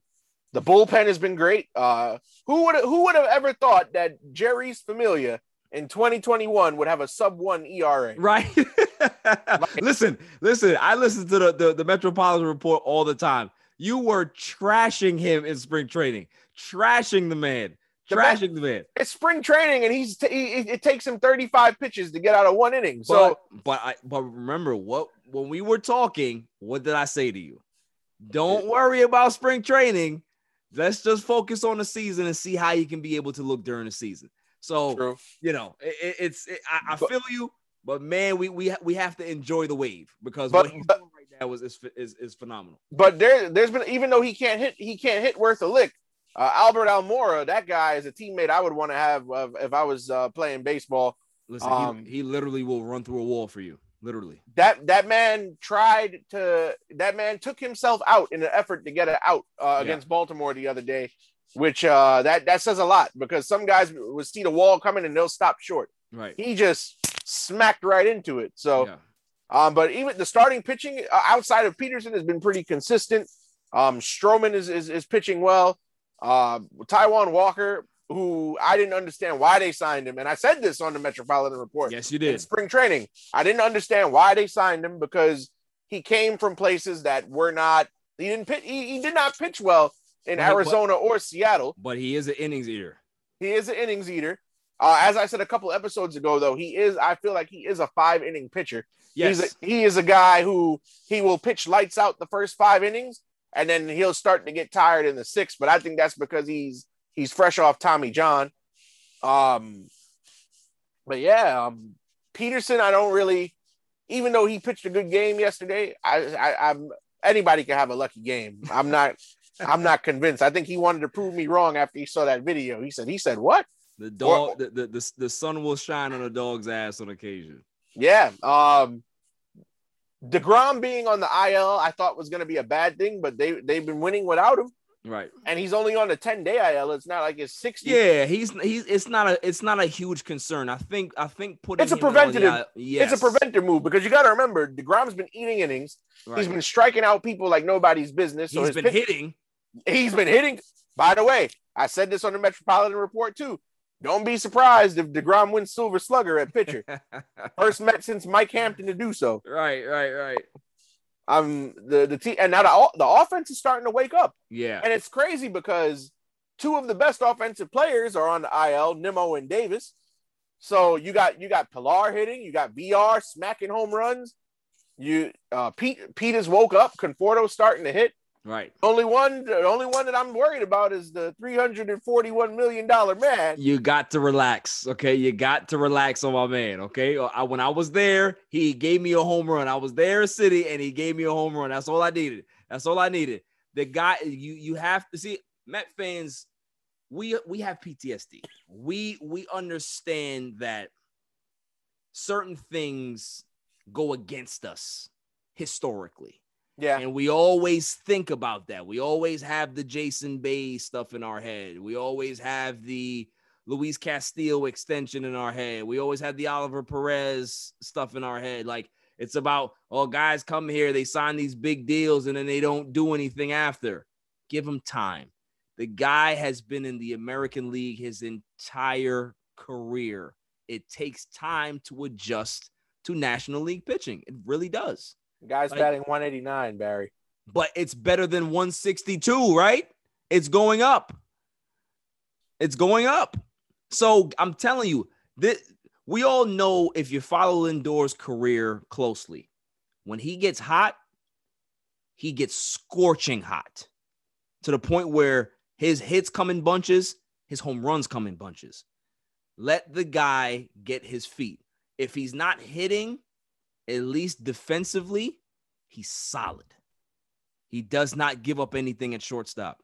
And that's what you're looking for. If he Ray Ordonez never gave up anything at shortstop either. And we got to a World Series with his defense, didn't we? Yeah. Okay, then. Yeah, but he's not expected to hit like Lindor is. But that's what I'm saying. But you got to give him time. Like, you can't just expect the guy to roll out of bed, change leagues, and hit 350. It's not gonna happen. It's a long baseball season. It's still pretty cold outside. Like, yeah, they're in Florida right now, but once the time gets warm, like if he's still hitting below the Mendoza line in July, then it's time to be concerned. But right now, listen, the first year in New York, I'm gonna give him some leeway. I'm really gonna give him some leeway the first year in New York. Like, look what Beltran did his first year in New York. He didn't have a good year. But what happened the following season? He had a tremendous year. Until he struck out looking in the NLCS. We're just talking about the production in the regular season. Let's not talk about the playoffs. We got there. We didn't make the World Series, cool. But the guy was productive to the point where everybody was thinking about him as an MVP that year, how good he played. Right? Right or wrong? Yeah, you're right. That's what I'm saying. Like, you can't and what was the thing with him? Basically played in the American League his entire career. That's basically how it happened. So you have to gotta give him some time. Well, no, that's not true. He went to Houston for that little while, but I'm saying, like, it was only a little hiccup in regards to his entire career. Yeah, like, you know what I'm saying? Like, he was an American League guy. You know what I mean? And then he went to Houston. He did what he did in Houston, and then he went to the Mets. But Lindor is an American League guy. Give him some time, man. Like, as New Yorkers, we always have this thing where we don't want to wait. We can't wait. As Met fans, we should wait. We should be waiting. We should be like, hey, take all the time you need and get right. Because when this team gets together and gets right at the same time, we can do some special things. There's no rush. There's no rush. We have them for a decade. There's no rush. There's really no rush. Hey, man, listen, all I know 20, is that what is he, 27? 20, he'll be 27 this year. Yeah. Come on. There's no rush, bro. There's no rush at all. At all. Do you think the Mets are going to win a World Series this year? Anything's possible in baseball. No, but of course. But in your mind, do you think that they would win a World Series? Not this year, no. Not this year. So, but then again, I'm pretty sure Nationals fans at the start of 2019 didn't think their team would win a World Series either. Yes, but we have to be realistic to what we're seeing with our team. This is a young team, fairly. It's a mixture of veterans and young guys, but it's more young guys than anything else.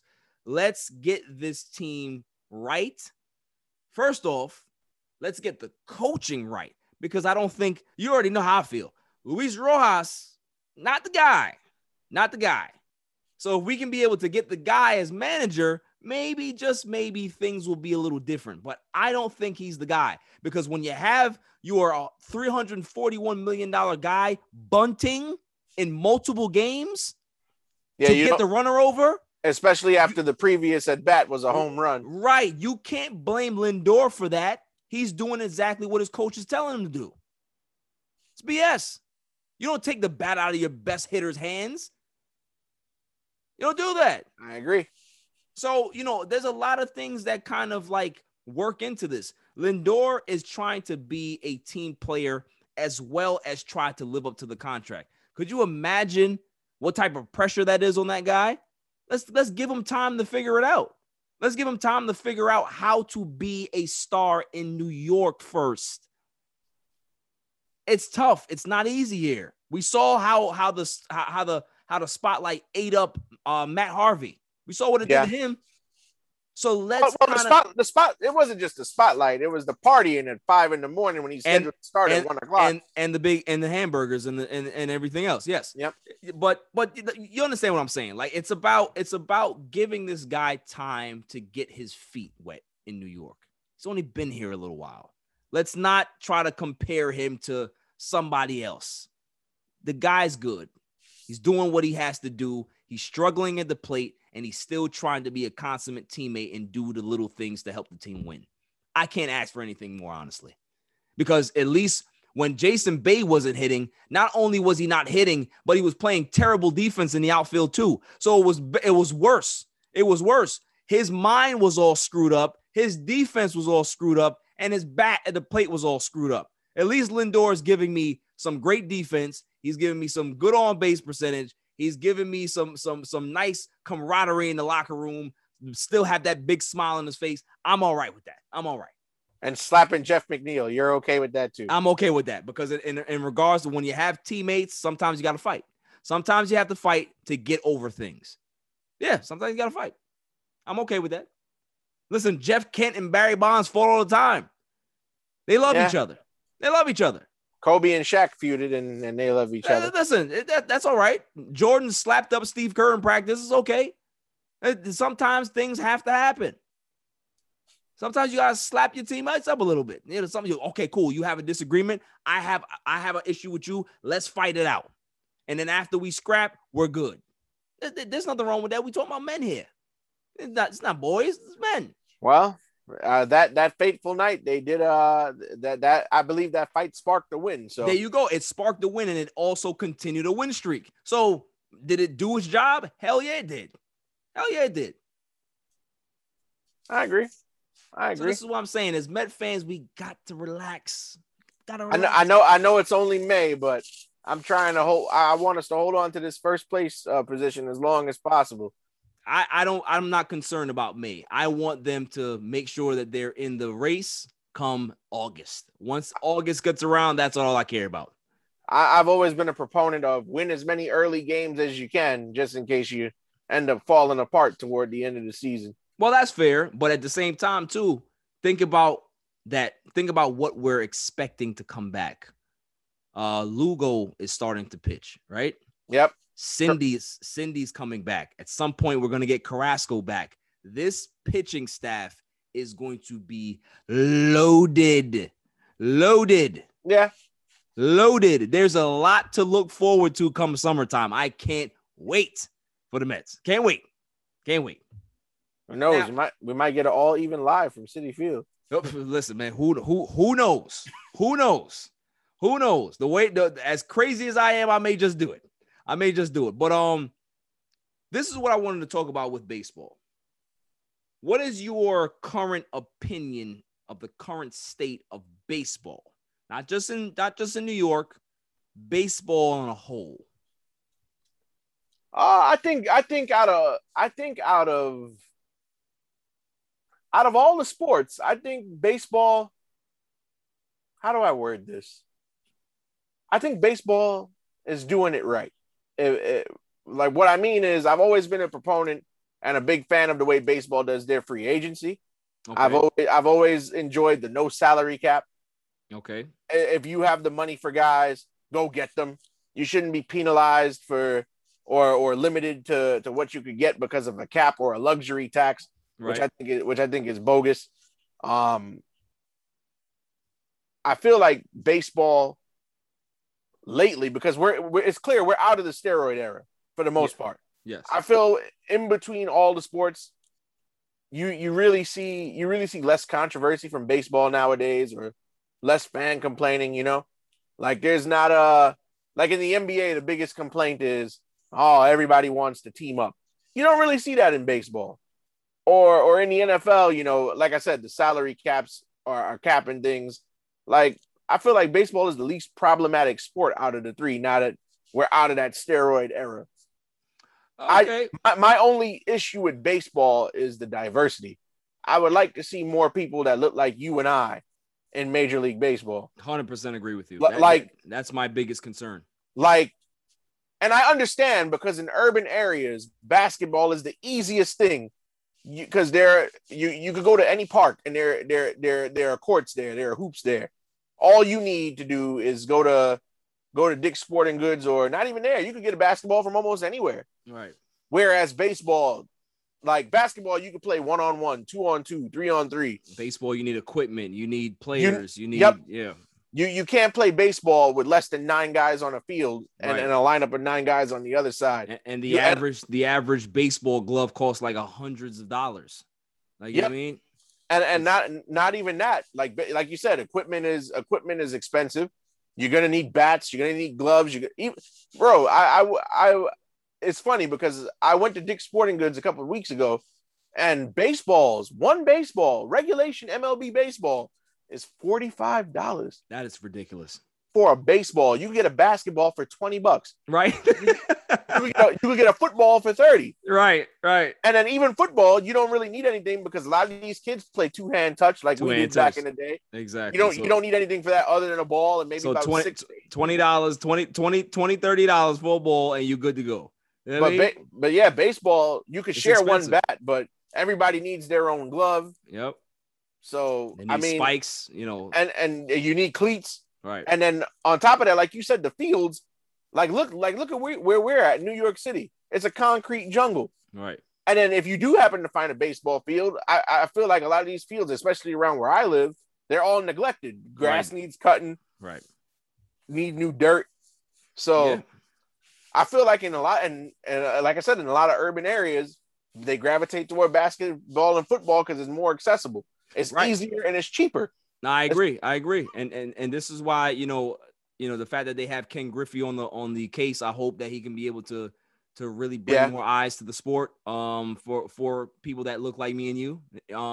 Also, I had Luis Lopez Jr., former Major League player, on All Even Live exclusive, and he has a organization, the New York Nighthawks, that helps kids from the inner cities. It takes kids from everywhere and allows them to play baseball, and it be cost effective for them because the average travel team, it costs like $3,000 for a kid just for him to play baseball.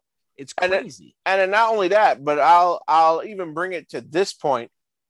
Like we said earlier when we were talking about boxing, a lot of people think watching baseball on TV is a drag because there's not a lot of excitement. Right. People don't like to see these scores with a 2-1, 3-2, 1-0 finish. Right. So, like, it's the attention spans are real short because people want to see people. I think people have this image stuck in their heads of when Sosa and Bonds and McGuire and Griffey were all chasing the home run record. Every game was like 3 to 4 home runs, but from one player. So I think people are still, like, the casual fans, that's still stuck in their heads. Facts. Because you don't have a lot of that anymore. Yeah, so, true. Like, it's just interesting to me. And then also the disparaging thing, like living in the hood, living in the inner city, urban places, I'll see people walking around with fitteds from MLB teams. But they never watched or played a baseball game. They never watched a baseball game. They never played a baseball game. They can't tell you, I saw, like, even this morning going to get breakfast, I saw a guy in a Colorado Rockies hat. If I walked up to him and probably asked him about Trevor Story or Charlie Blackmon, he wouldn't know what you're talking about. Yeah. So you get a lot of these guys because the hat matches their clothes. That's why they get them. It's the culture. It's the culture. And also, I feel like TV plays a big part in it. So, like, back in the day, and I know I'm sounding old, but like every Saturday it was an MLB doubleheader on Fox. Right. Now they're not even on regular television. The NBA, at least, they're on ABC, and you can basically, like, if you have a video game console or some streaming service, you can get ESPN relatively cheap or for free. So, people like the NBA is accessible. The NFL, they take up CBS and Fox all day Sunday, and then there's the one game on NBC at the end of the night on Sunday. So they're all over. Like, you don't have to have cable to or pay or go through a paywall to view these sports. But baseball, there is all regional networks. You got to have Yes Network. You got to have SNY. The only time they ever broadcasted on terrestrial television is the World Series. Well, and on weekends, yeah. So most of the games I'm seeing are MLB Network, like the nationally televised games, ESPN here and there, MLB Network, or what's the other one? I'm forgetting. FS1. There we go. FS1, right. So if you don't have cable, you don't have access to any of that stuff. Even the local teams. The Mets may have a game on Pix 11 maybe once every 30 games. But, you know, if you don't have SNY, you're missing the rest of the season. Yeah. The Yankees don't come on terrestrial television at all. Right. So if you're a Yankee fan, if you don't have Yes Network, you're out of luck. So, I mean, the exposure is a big problem. So I feel like that's another reason, because it's not readily accessible. But as far as the state of the sport, I enjoy baseball the most. I feel like, with the exception of maybe who should get into the Hall of Fame and who doesn't, right? That's the one part of baseball, that and the lack of diversity with African Americans, what I don't like, because I don't believe, because the sports writers didn't vote this guy with an X amount of votes in his second or third year eligibility, that he can never get in the Hall of Fame. There's a lot of guys that, like in basketball, you always see the deserving guys always get in. Right.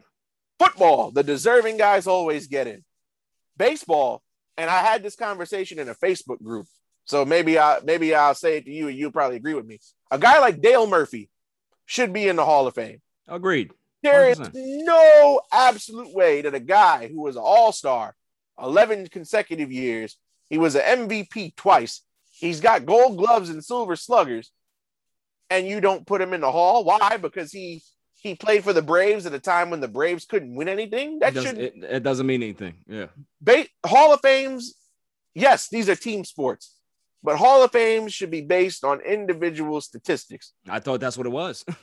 Like, unlike the argument, you want to talk about MVP awards. Oh, well, the guy's team didn't win. That's understandable. But for the Hall of Fame, a lot of guys like Kenny Lofton, how he's not in the Hall of Fame, he's a stolen base king. Beyond me. Guys like Omar Vizquel, not in the Hall of Fame. As much as I don't agree with his political views, guys like Kurt Schilling, not in the Hall of Fame. Right. Like, it's wrong. And, you know, if you don't get X amount of votes, even if you don't get in, you're excluded. Look at this year. We have no Major League Hall of Famers going in this year. Where have you ever heard the Naismith Hall of Fame or the football not Hall having of Fame any candidates? Yeah. Not having any inductions. Right. That's odd to me. Yeah. So, yeah. And then also baseball is so political, man. Like Pete Rose, you should just let him in. But that's my problem with baseball, is that they operate like they're this holier than thou sport when they're actually the most controversial. They're the dirtiest sport that's ever existed in our country. And they need to start to wake up and realize that what they do or how they do things is not the right way. Yeah, like I will give them some credit though. Like when they said that they're going to acknowledge the Negro Leagues as being a major league. Yeah, look how long it took though. It did take them egregiously long, and I do have an issue with when they were campaigning for Buck O'Neil to get in the Hall of Fame, and they weren't having it. That to me was a crime. But I do believe that, and it's funny because in the 60s, there were like independent leagues that were recognized as major leagues, but they didn't want to acknowledge the Negro leagues. So, but then again, that was all in a way off time before you or I were ever thought of. But right. I mean, at least I give Rob Manfred some kudos for that. I believe the league is under a good direction with him as the commissioner. I like that he pulled the All-Star game out of Atlanta. I'm warming up to Rob Manfred, but I'm not gonna give him his flowers yet. I mean, I don't think he'll go down as I think the greatest baseball commissioner in history is Bud Selig, but that's my opinion. But no, I think baseball. I do agree with you that they do think that they are holier than thou, because they do make some decisions. Say, regardless of how you feel about Roberto Alomar, I don't think the man should have been banned from baseball. Right. But like especially with, and that's another thing. They love to ban people from the sport. That's what I'm saying. Like, they think that they're holier than thou. You don't hear that in any other, like, well, in the NFL you get guys who are permanently ineligible, but like Roger Goodell doesn't go around and just be like, banned. You're banned. Like, it's just they love. Like I said, I hate the way they operate, because it just comes off as very pompous. Baseball is a pompous sport, and that's probably why a lot of people don't watch it. It's because of the politics. It's because people like you and me are not prevalent in the sport, but it's also very pompous. Because as much as I respect Bud Selig, as much as you said that Bud Selig is the greatest commissioner in baseball history, Bud Selig disrespected one of the greatest baseball players that ever played this game in such a way that I could never forgive. Who? Barry Bonds. How did he disrespect him, if I may ask? What did you see as the... You don't remember when he broke the home run record? Because he didn't go to the game. Right. That's disrespectful. That's disrespectful.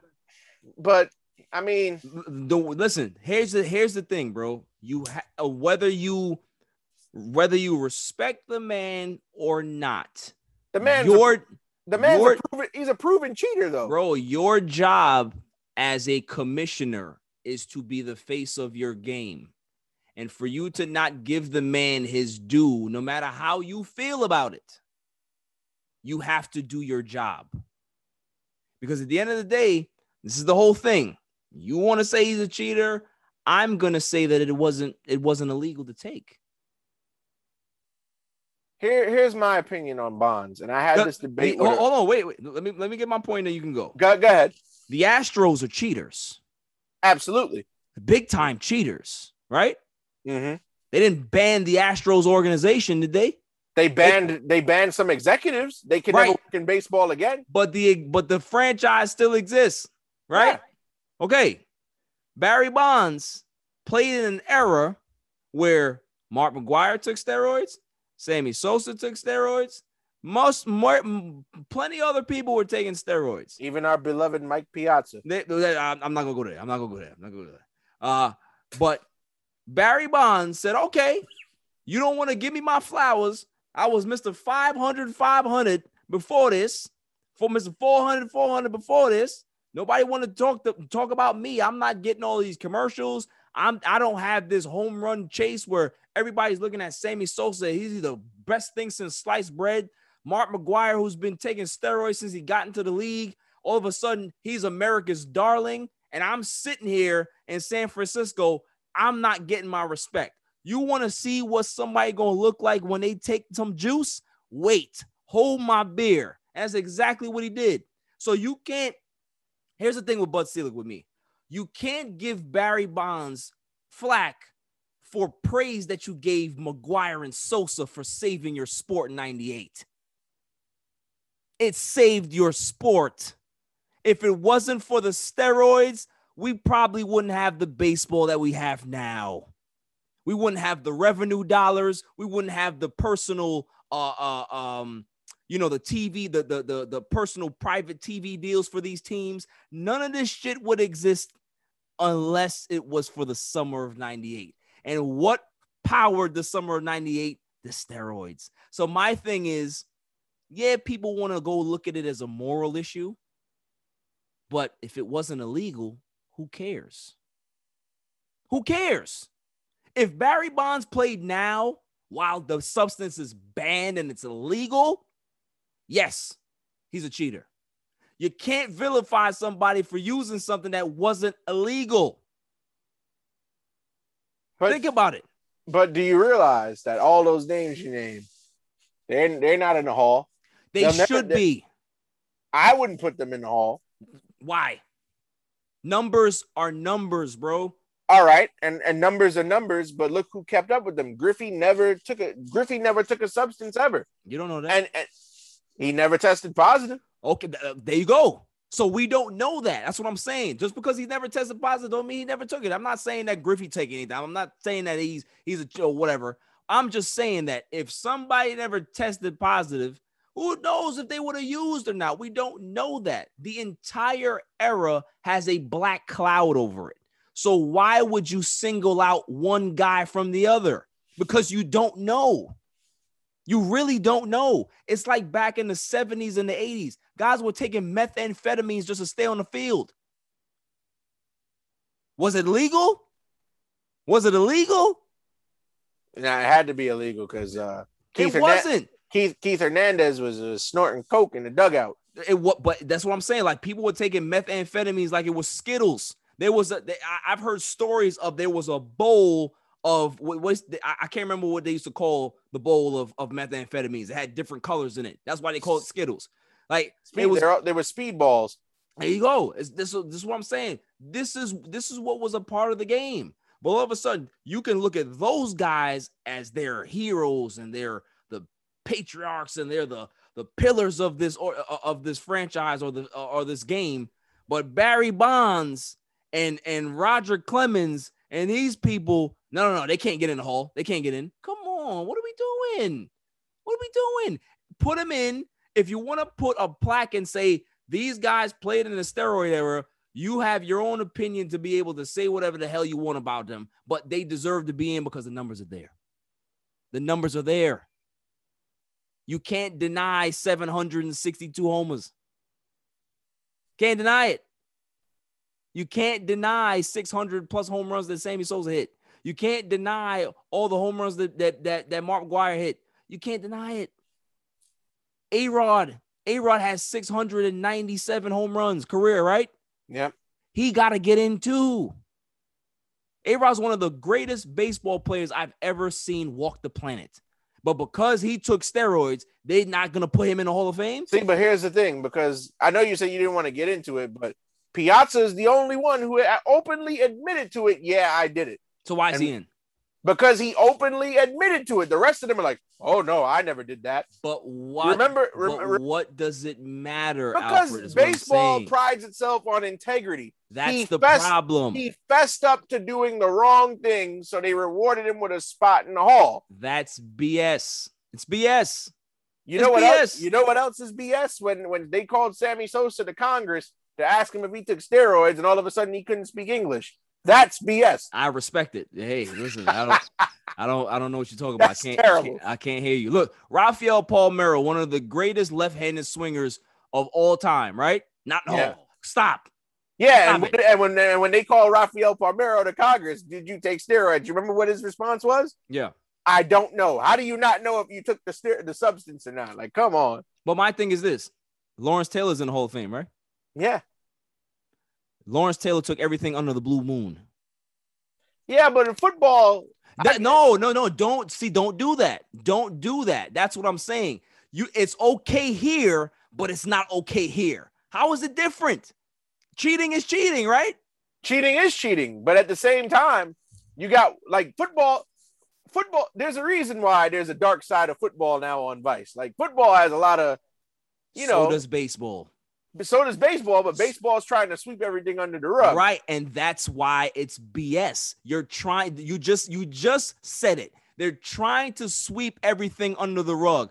You can't hide those skeletons that are coming out of your closet to the point where you can't close the door. Baseball's dirty.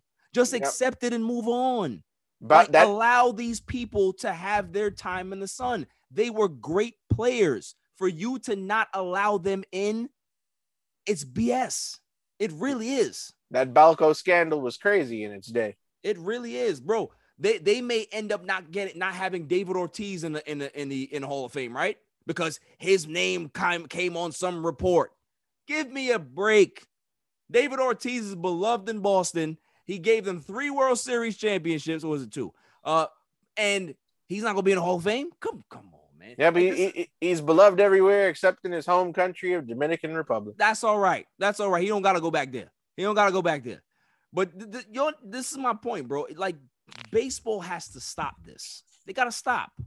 I agree with you. They gotta stop thinking that they're holier than thou. because at the end of the day, it's ruining their sport. Do you think that people that love Barry Bonds, that love Sammy Sosa, that love Mark McGwire, all of these other guys, that they wouldn't be excited that these guys are in the Hall of Fame? If Barry Bonds got into the Hall of Fame, that'd be one of the most televised Hall of Fame inductions ever. Agreed. But because they're we have to honor our mandate here. We don't want them. Get the hell out of here.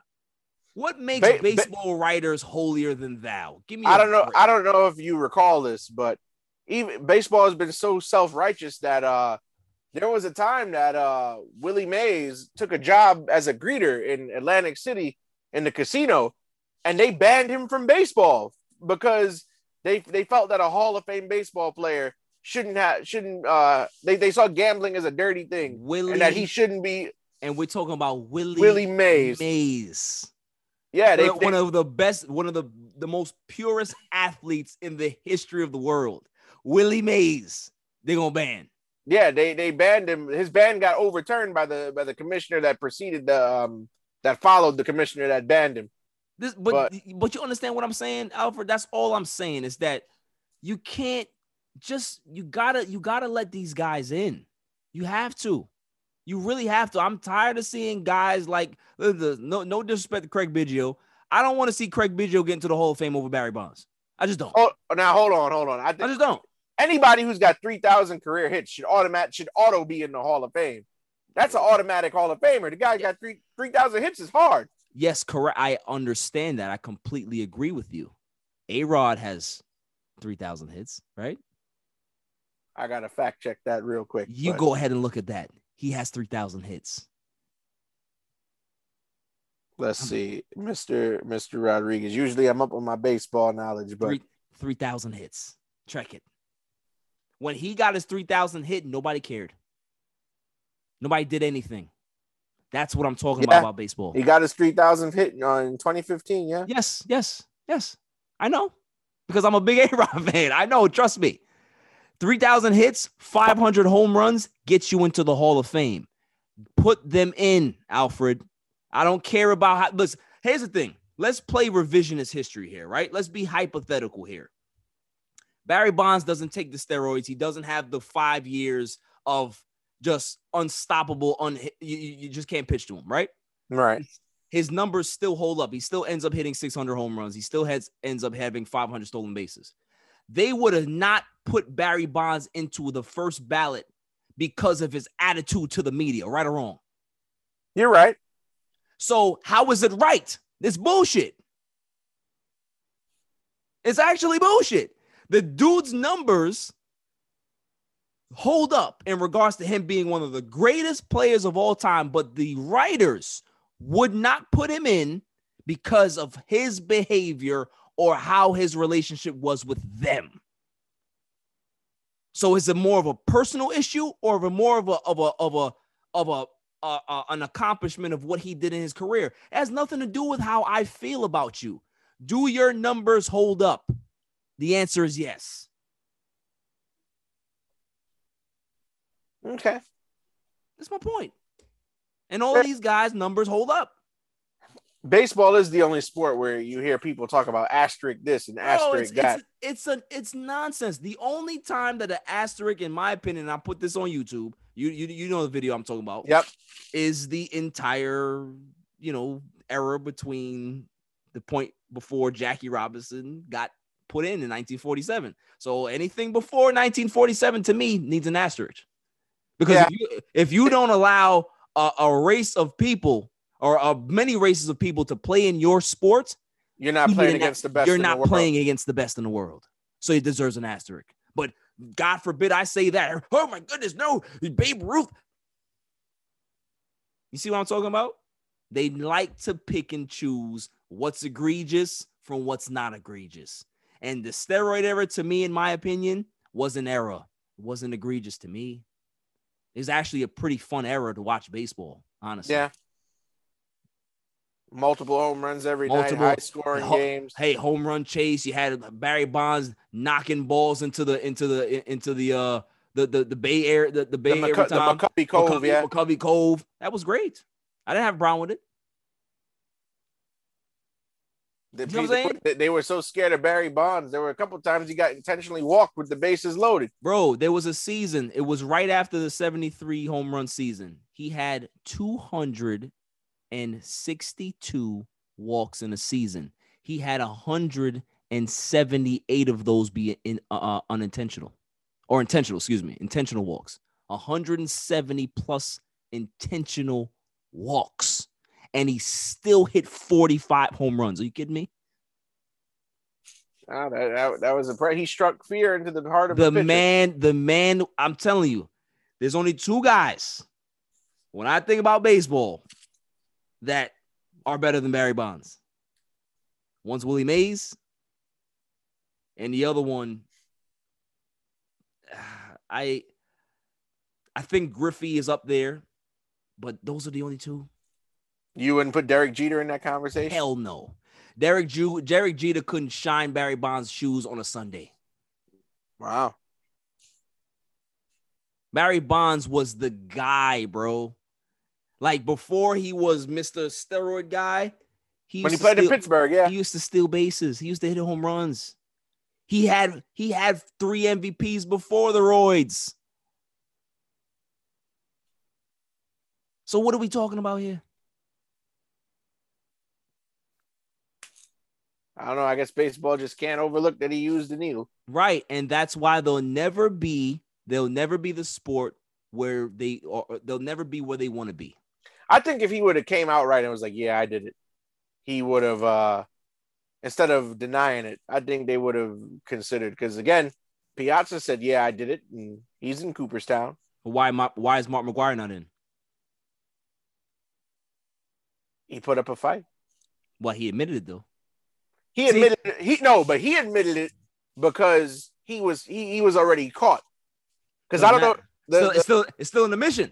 He had it in wide open view of his locker when he was getting interviewed by the media, and they asked him about it. If they didn't ever ask him about it, he would have never said anything about it. Listen, I'm not gonna tell you what the hell this is. I'm not gonna tell you what. Listen, here's the thing. I understand the fact. The only part about steroids that I don't like is that when kids think that it's okay to use it, that's when it gets tricky to me. That's when I don't want it because children are not supposed to be taking that. Nope. Like it kills kids. We've heard numerous reports about it destroying kids. I understand that. But when a grown ass man that's making $275 million and he feels that he has to live up to that contract, and maybe he takes some steroids to live up to that contract, like Alex Rodriguez did, I don't blame him. I don't. When you get back-to-back contracts, that's $500 million. I don't blame you for taking steroids. Because had he not performed how they expected him to perform with that big-ass contract or those 2 consecutive big contracts, they would have eviscerated this man, right? He took the steroids to make them happy. And also upkeep his performance so he didn't. Yes, it was twofold. Absolutely. Upkeep his performance so he can actually say that he lived up to his contract, right? Yep. But now you're going to look at him as if he's the problem. No. The problem is in the mirror. That everybody that thinks that these guys are superheroes and they're gods and they're giants and all of these things. No, they're just regular people that have the same type of insecurities that you do. And they just have more money than you do. That's all it is. The pressure's the same. Pressure's probably even more now. So why wouldn't he take it? Why wouldn't he take it? So if Lindor tested positive for anabolic steroids, you're okay with that? Right. What I'm saying is that right now it's illegal. It's banned. Oh, well, you're saying because you could have got away with it back in. Okay. Right. If he was playing back in the steroid era where it wasn't banned and it wasn't illegal, I don't care. Like if you take it now, okay, cool. You know the rules now. It's illegal. They're testing for it. You do it now. listen, you got yourself to blame. That's why I don't feel bad for Robinson Cano. I don't feel bad for him. You know the rules. You understand that it's in play now. You still want to go ahead and do it. And not only that, he's a 2-time offender. Right, there you go. Like, so this is not your first time. He gets caught one more time, he gets hit with the ban. So. Right, you're banned. You're banned. Like, it's that's my thing. It's like baseball to me, it's just very, very hypocritical. It really is. You made billions of dollars off of these men, but they don't have the right to be in your Hall of Fame. Interesting. Very interesting. So you can be able to exploit them for their talents, and they did it for you to better your sport, but you're not going to put them in the Hall of Fame. I don't think they did it to better their sport. I think they did it for their individual achievement. You know what I mean. I get what you mean. I'm just playing devil's advocate. Yeah, of course. Like, people play the sport to better their careers, to make them better, but they also do it to elevate their sport. You know, that's why you play this game at a high level. You want your sport to compete with other sports and be the best. You want that. They did that. And then what do they get in return? Oh, cheater. He's a cheater. Let's ban him. Let's ban him. Let's get the pitchforks out and let's ban him. Get out of here with that, man. These are grown-ass men. They took steroids because it wasn't illegal, and they did well. They did well. Roger Clemens, dominant. Barry Bonds, dominant. Sammy Sosa, dominant. Hey, we don't like Roger Clemens out here. You put him in. Put him in. I'm okay with that because Roger Clemens was a jerk. He threw it at Piazza. I understand that. Piazza should have took that bat and hit him upside the head. But Piazza wasn't a fighter. He wasn't a fighter. But I understand it. Put him in. Put him in. Put him in. Put all the steroid guys in one time. Bam. One time. One ballot. Bonds, Clemens, Sosa, Palmeiro, all of them. That'd be the only Hall of Fame class I watch because those are my guys. They're my guys. I love that era of baseball. I'm not going to turn my back on it. The reason why there's a Mike Trout is because of those guys. That is true. So the reason why there's a what's his name? A Tatis and a Bryce Harper. Oh, because of those guys. Well, no, Tatis is here because of listen, his dad played baseball. What I'm saying is that. Well, no, I wasn't going to say that. I was going to say Miguel Tejada and Omar Garcia-Parra. But Miguel Tejada was a steroid user, wasn't he? Yes, he was. Okay, then. So this is what I'm saying. Like, you talking about some of the greatest players that played this game. Miguel Tejada was must-see TV. He was great. Yeah, him and Put him in together. Yep. Put him in. That's all I'm saying. Like all the guys that you can remember back in the day, Alfred. All the great players, Manny Ramirez, David Ortiz, Barry hey, whatever. Put them in. Put them all in. It doesn't change my opinion of them. The Astros, on the other hand, that cheated in that type of situation, okay. You guys deserve everything that you get. Cheaters. You cheat. If they ever played the Mets and the Mets didn't beat them on the first pitch of the game, I would be. That's what I'm saying. But in regards to those guys, no. We don't never hear about Babe Ruth and those guys with asterisks. None of them. Whitey Ford, none of those people, whoever the hell played back then. I don't know who the hell played back then, but you know what I'm talking about. Yeah. Like they don't have no asterisks next to them. The Lou Gehrigs. They all are put on this pedestal of the great solids. These guys' numbers, they'll never get Come on, bro. The Mickey Mantles. It was a white league. What are we talking about here? So that's my baseball, my baseball plea, my spiel. That is my thing. You want the heroes from the steroid era in the Hall. Put them in. Give them their flowers, man. Give them their flowers. That's all I'm saying. That's all I'm saying. Because they allowed my baseball fandom to grow. They were the reasons for it. I love those guys. Yeah. I love watching them play baseball. They didn't cheat the game to me. They made the game better. They made the game better, to be honest with you. They made the game better. Because it didn't stop the guys like Derek Jeter to get into the Hall of Fame. It didn't stop them from being great. It didn't overshadow those guys. None of those. No, here's the crazy part. All of those guys that I mentioned, how many World Series do they have? Bonds has none. McGwire has one. Sosa has none. That's what I'm saying. Derek Jeter has what? 4? No, 5? Jeter's got 5. That's what I'm saying. So Jeter, his clean career, got 5 championships, did it the right way and all that nonsense. Okay, cool. Those guys had all the individual statistics. They don't have World Series to show for it. So McGwire and Clemens do. Yeah, but what you know what I'm saying? Like in regards to like the totality, they don't have the rings to kind of like to say, hey, they cheated the game and look, they won. Listen, the game is the game. Like just put them in. Just put them in. So listen, Manfred, if you're listening, just put him in. Put him in. Tell your writers to get off their high horse. Stop the nonsense. Well, they can't put them in now. They've been off the ballot for so long. Well, the commissioner can be able to make an exception. He can. He can if he wants to, yeah. If he wants to. That's what I'm saying. Put him in. Pete Rose belongs in. All of those people, they all belong in the Hall of Fame. Pete Rose finished his career with over 4,200 hits. That'll never be done ever again. Never be broken, bro. 4,235. It'll never be broken. Again. It'll never be broken. And he's not in the Hall of Fame. This is what I'm saying. It's BS. It's really BS, bro. But, you know, that's our baseball spiel. So let's go ahead and go into rapid fire, my man. I'm going to ask you some questions about some players, and you're going to tell me who you think is better. I'm not going to argue with you. This is your opinion. And then, you know, I'm curious to see what you say.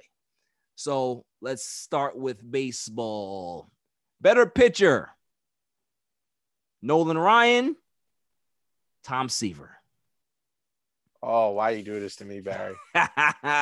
Both Mets. You know what? I'm going to go with Nolan Ryan. Okay, Nolan Ryan. That's good. Let's see. I'm going to give you another tough one here. Better pitcher, Pedro Martinez or Clayton Kershaw?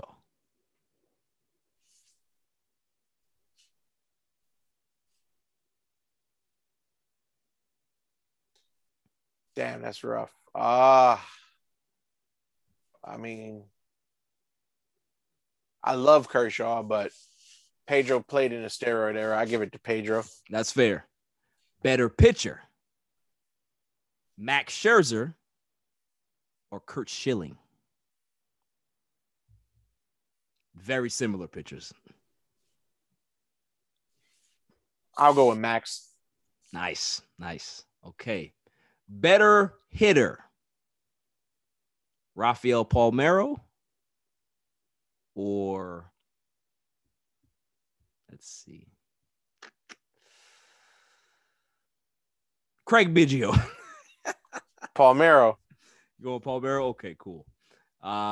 Better baseball player, overall baseball player, Willie Mays, Frank Robinson. Willie Mays. Nice. Better baseball player, Derek Jeter or trying to think of a good shortstop. Oh, let's just go here. Cal Ripken Jr. Jeter by a narrow margin. Wow. Better hitter, Barry Bonds or Ken Griffey Jr.? You're gonna disagree, but I'm going with the kid. Now listen, I love the kid, so either way is fine with me. I love Ken Griffey Jr. Shouts to Ken Griffey Jr. Let's see. Better team, the 95 Braves or the 2013 Giants? 95 Braves. I would like to ask why. Glavine, Smoltz, Maddox. That's fair. Okay, let's see. Let's go to football now. Better running back, Marshall Faulk or LaDainian Tomlinson?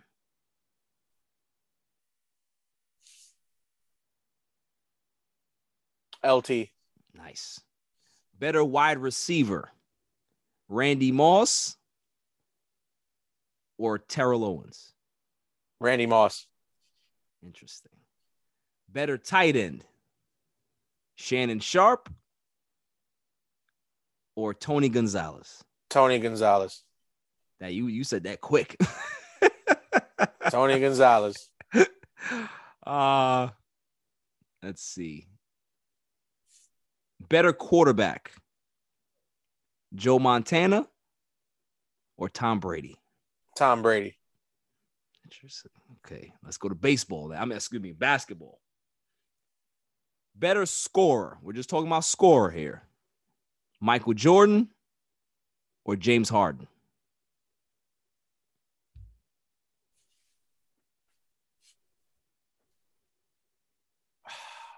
I'm going with the GOAT. I'm going with MJ.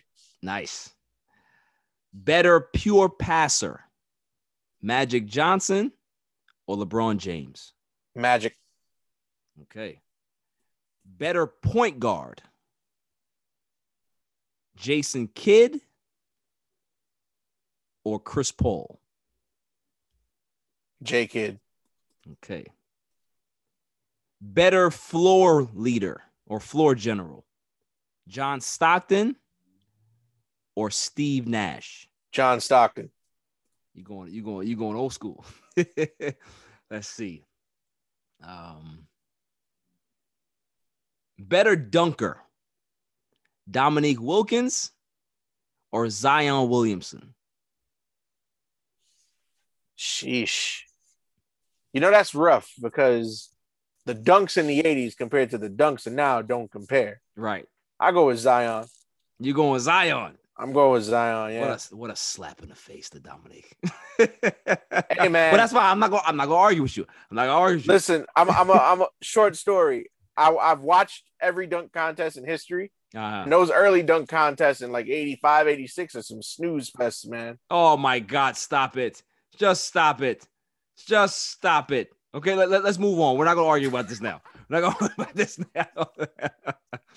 Let's see. Better defender, Kawhi Leonard or Scottie Pippen?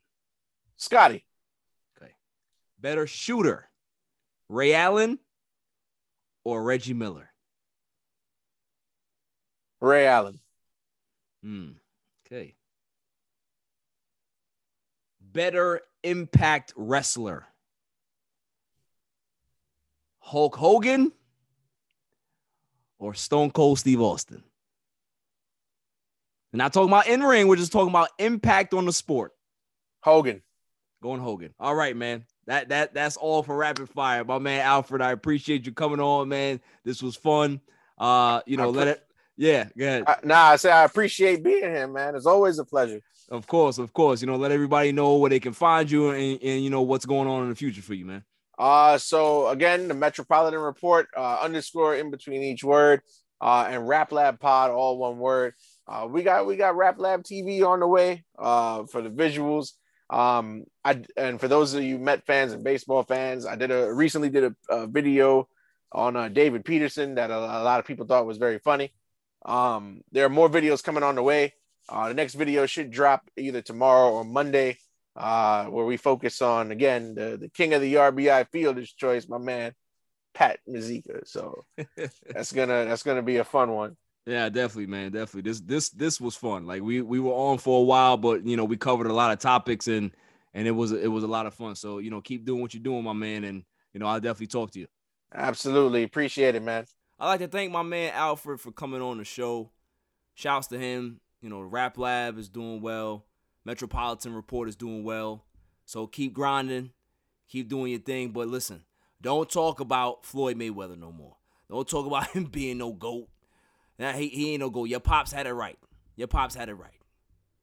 Coming up after the break, the greatest segment on the planet, Dummy of the Week.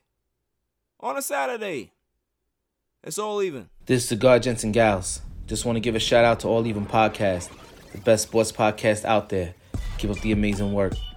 Also check us out at cigargentsandgals.com. We're everyday apparel for cigar smokers. Let's get it. What's going on? What's up with you? It's your boy, the Candyman, the ALFRE to the D. It's your boy, Alfred from the Rap Lab Podcast. And it's the one and only True G. Just call me the QG from the Rap Lab Podcast. And you tuned in to All Even with Barry Grant. Boy, that shit crazy. Welcome back, y'all. So without further ado, the greatest segment on the planet, Dummy of the Week. Dummy. Yeah. We pick candidates on Tuesday and Saturday, and then we pick the winner on that Saturday show. So, who's my winner? May I have the drum roll, please? And the winner is the two men that had the fight at the Rockies-Padres game. These two gentlemen are my... Dummy. Yeah. Because, ladies and gentlemen of the jury, you go to a baseball game, and you're there to have fun. You're there with your family, you're there with your kids, you're there to watch a good game. In no situation are you supposed to be wrestling, fighting, any of these things at any sporting event. But these two men decided that they were not going to pay attention to the game, that they were going to have their own battle royale in the stands. Let's start with the dude that threw the punch. You can't come to a game with that type of energy, bro. Like, just don't do it. Like, if you come in a fight, just stay home. Just stay home. You know what I'm saying? Like, you out there, like, trying to prove a point. All right. You knock son out. But it's a baseball game. Like, there's kids watching this, man. There's kids watching. Can't do this. You already know that dude probably had about, like, 7 drinks. Probably was smoking too, because you know it's in Colorado, so they can be able to toke up when they want to. It's I'm laughing because how he swung with such anger. Like he knew him. It was crazy. And for the other guy, if you weren't prepared to fight, why would you stand up? Why would you stand up like you was trying to fight? Come on, man. That's scrapping 101. Have your hands up. Baseball games and sporting events, they're supposed to be unforgettable experience. Like, you'll never forget it, right? However, this particular individual got knocked clean out. And I'm sure he doesn't remember anything from that night. Yo, man, you was at the baseball game, was I? I don't remember that at all. I remember standing up, some guy coming up to me, and that's the last thing I remember.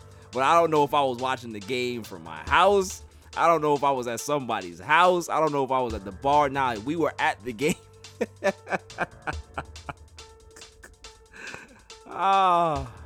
And see, what's going to happen now, too, is that he going to go home. His wife is going to be embarrassed. Like, yo, you let somebody knock you out at a baseball game, fam? So he's going to be embarrassed to sue the other guy for assault. You watch. That's just like when you in a fight as a kid, somebody trips you in front of all the kids. Everybody's laughing at you, and you start to go after the guy that's laughing instead of the dude that just tripped you. Like, nah, don't do that. Just because you embarrassed, don't try to attack me. Like, yo, accept your beating like a man. You know, have somebody have some smelling salt, put that on you, you know, and just try to forget. Try to forget that you got knocked out at a baseball game. Because I ain't gonna lie to you, that guy I would like to see fight Jake Paul. He's a one-hitter quitter. I like guys like that. That could be able to be in a scrap, take one swing, night over, he could be able to go home. So, Jake Paul, if you're watching that video, I suggest you call him. Don't call none of these other washed up dudes that can't fight. Have a conversation with this man right here, because he's with the smoke. So for Philo Beto and Sleepy Brown, you guys got to hold the L right now. But you both are winners for a Dummy of the Week. That's all for this show. That's all for this week. I'll see you guys on Tuesday. Until then, stay safe, stay cool. Peace. You can catch me on Instagram and Twitter at All Even Podcast. Listen to the show on Podbean, Amazon Music, Spotify, and wherever you find your podcasts available. And check out my YouTube channel, All Even Podcast. And don't forget to like, share, and hit that subscribe button. Lucky Land Casino, asking people, what's the weirdest place you've gotten lucky? Lucky? In line at the deli, I guess? Aha, in my dentist's office. More than once, actually. Do I have to say? Yes, you do. In the car before my kids' PTA meeting. Really? Yes. Excuse me, what's the weirdest place you've gotten lucky? I never win and tell. Well, there you have it. You can get lucky anywhere, playing at LuckyLandSlots.com. Play for free right now. Are you feeling lucky? No purchase necessary. Void where prohibited by law. 18+. Terms and conditions apply. See website for details. With Lucky Land Slots, you can get lucky just about anywhere. Dearly beloved, we are gathered here today to... Has anyone seen the bride and groom? Sorry, we're here. We were getting lucky in the limo and we lost track of time. No, Lucky Land Casino, with cash prizes that add up quicker than a guest registry. In that case, I pronounce you lucky. Play for free at LuckyLandSlots.com. Daily bonuses are waiting. No purchase necessary. Void where prohibited by law. 18+. Terms and conditions apply. See website for details.